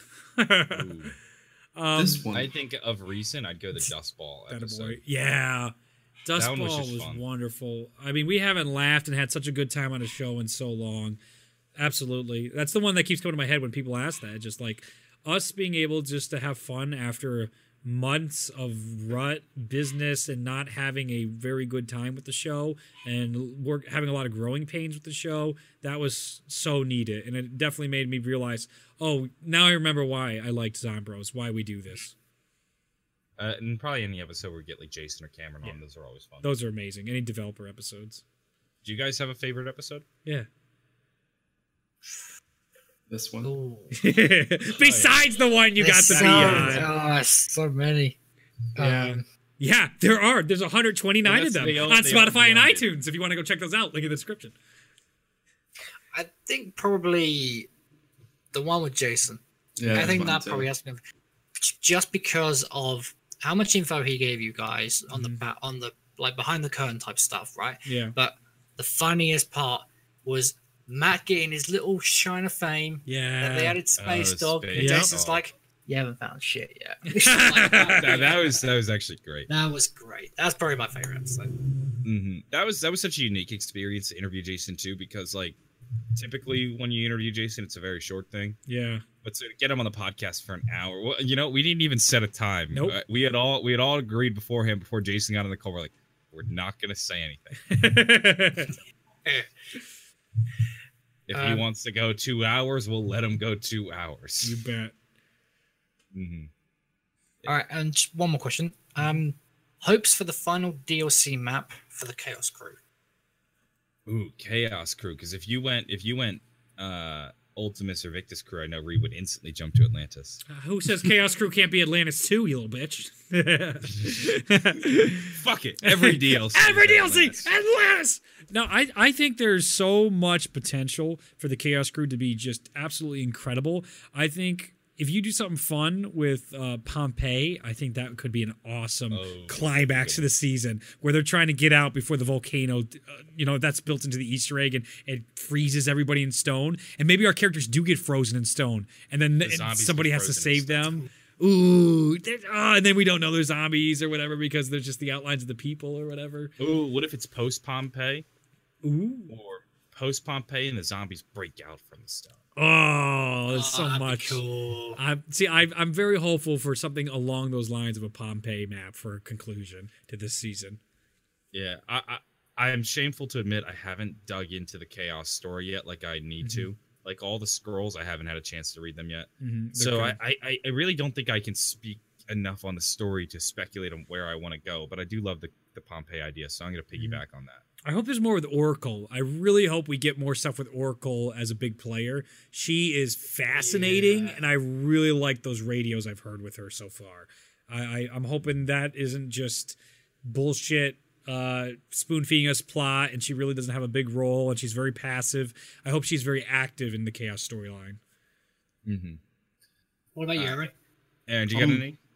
I was wondering if you think we're going to see another playable map with the Victus Crew. I think we'll get one. I hope so. I'm hoping for one. I'm holding out that everybody gets one more map, and I'm a little terrified that Ultimus got their one more map. A little bit terrified about that. That could be, yeah. But I don't think so. Otherwise, because I think because I heard the ending, Reed, and wouldn't make sense. Get to round 255. Yeah, just stop there.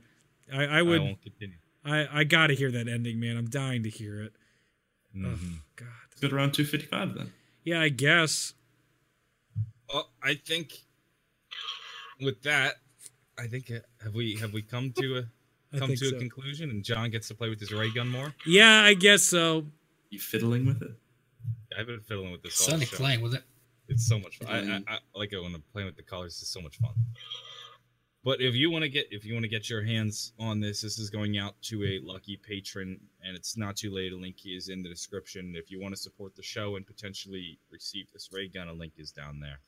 This thing is so fun. I mean, I'm very jealous. I'm so goddamn jealous. Maybe I just won't give it up. I was gonna say, I'm telling you now, right? It's to everybody who is watching this, right? You will see a video on John's channel, right, of him packaging up the ray gun, sending it off, and you're just gonna see the biggest tear come down his eye. I'm gonna be putting it in the mailbox and be like, in the arms of an angel. I'm crying.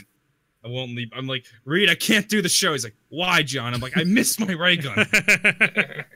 But I can't wait. We're gonna get the ray gun project on next week, and he's gonna talk about what goes into making what I would argue is the best zombie replica I've ever seen. Yeah, I agree. I mean, there are some cool replicas. Like Matt has the staff, JGB, the little armies, the JGB.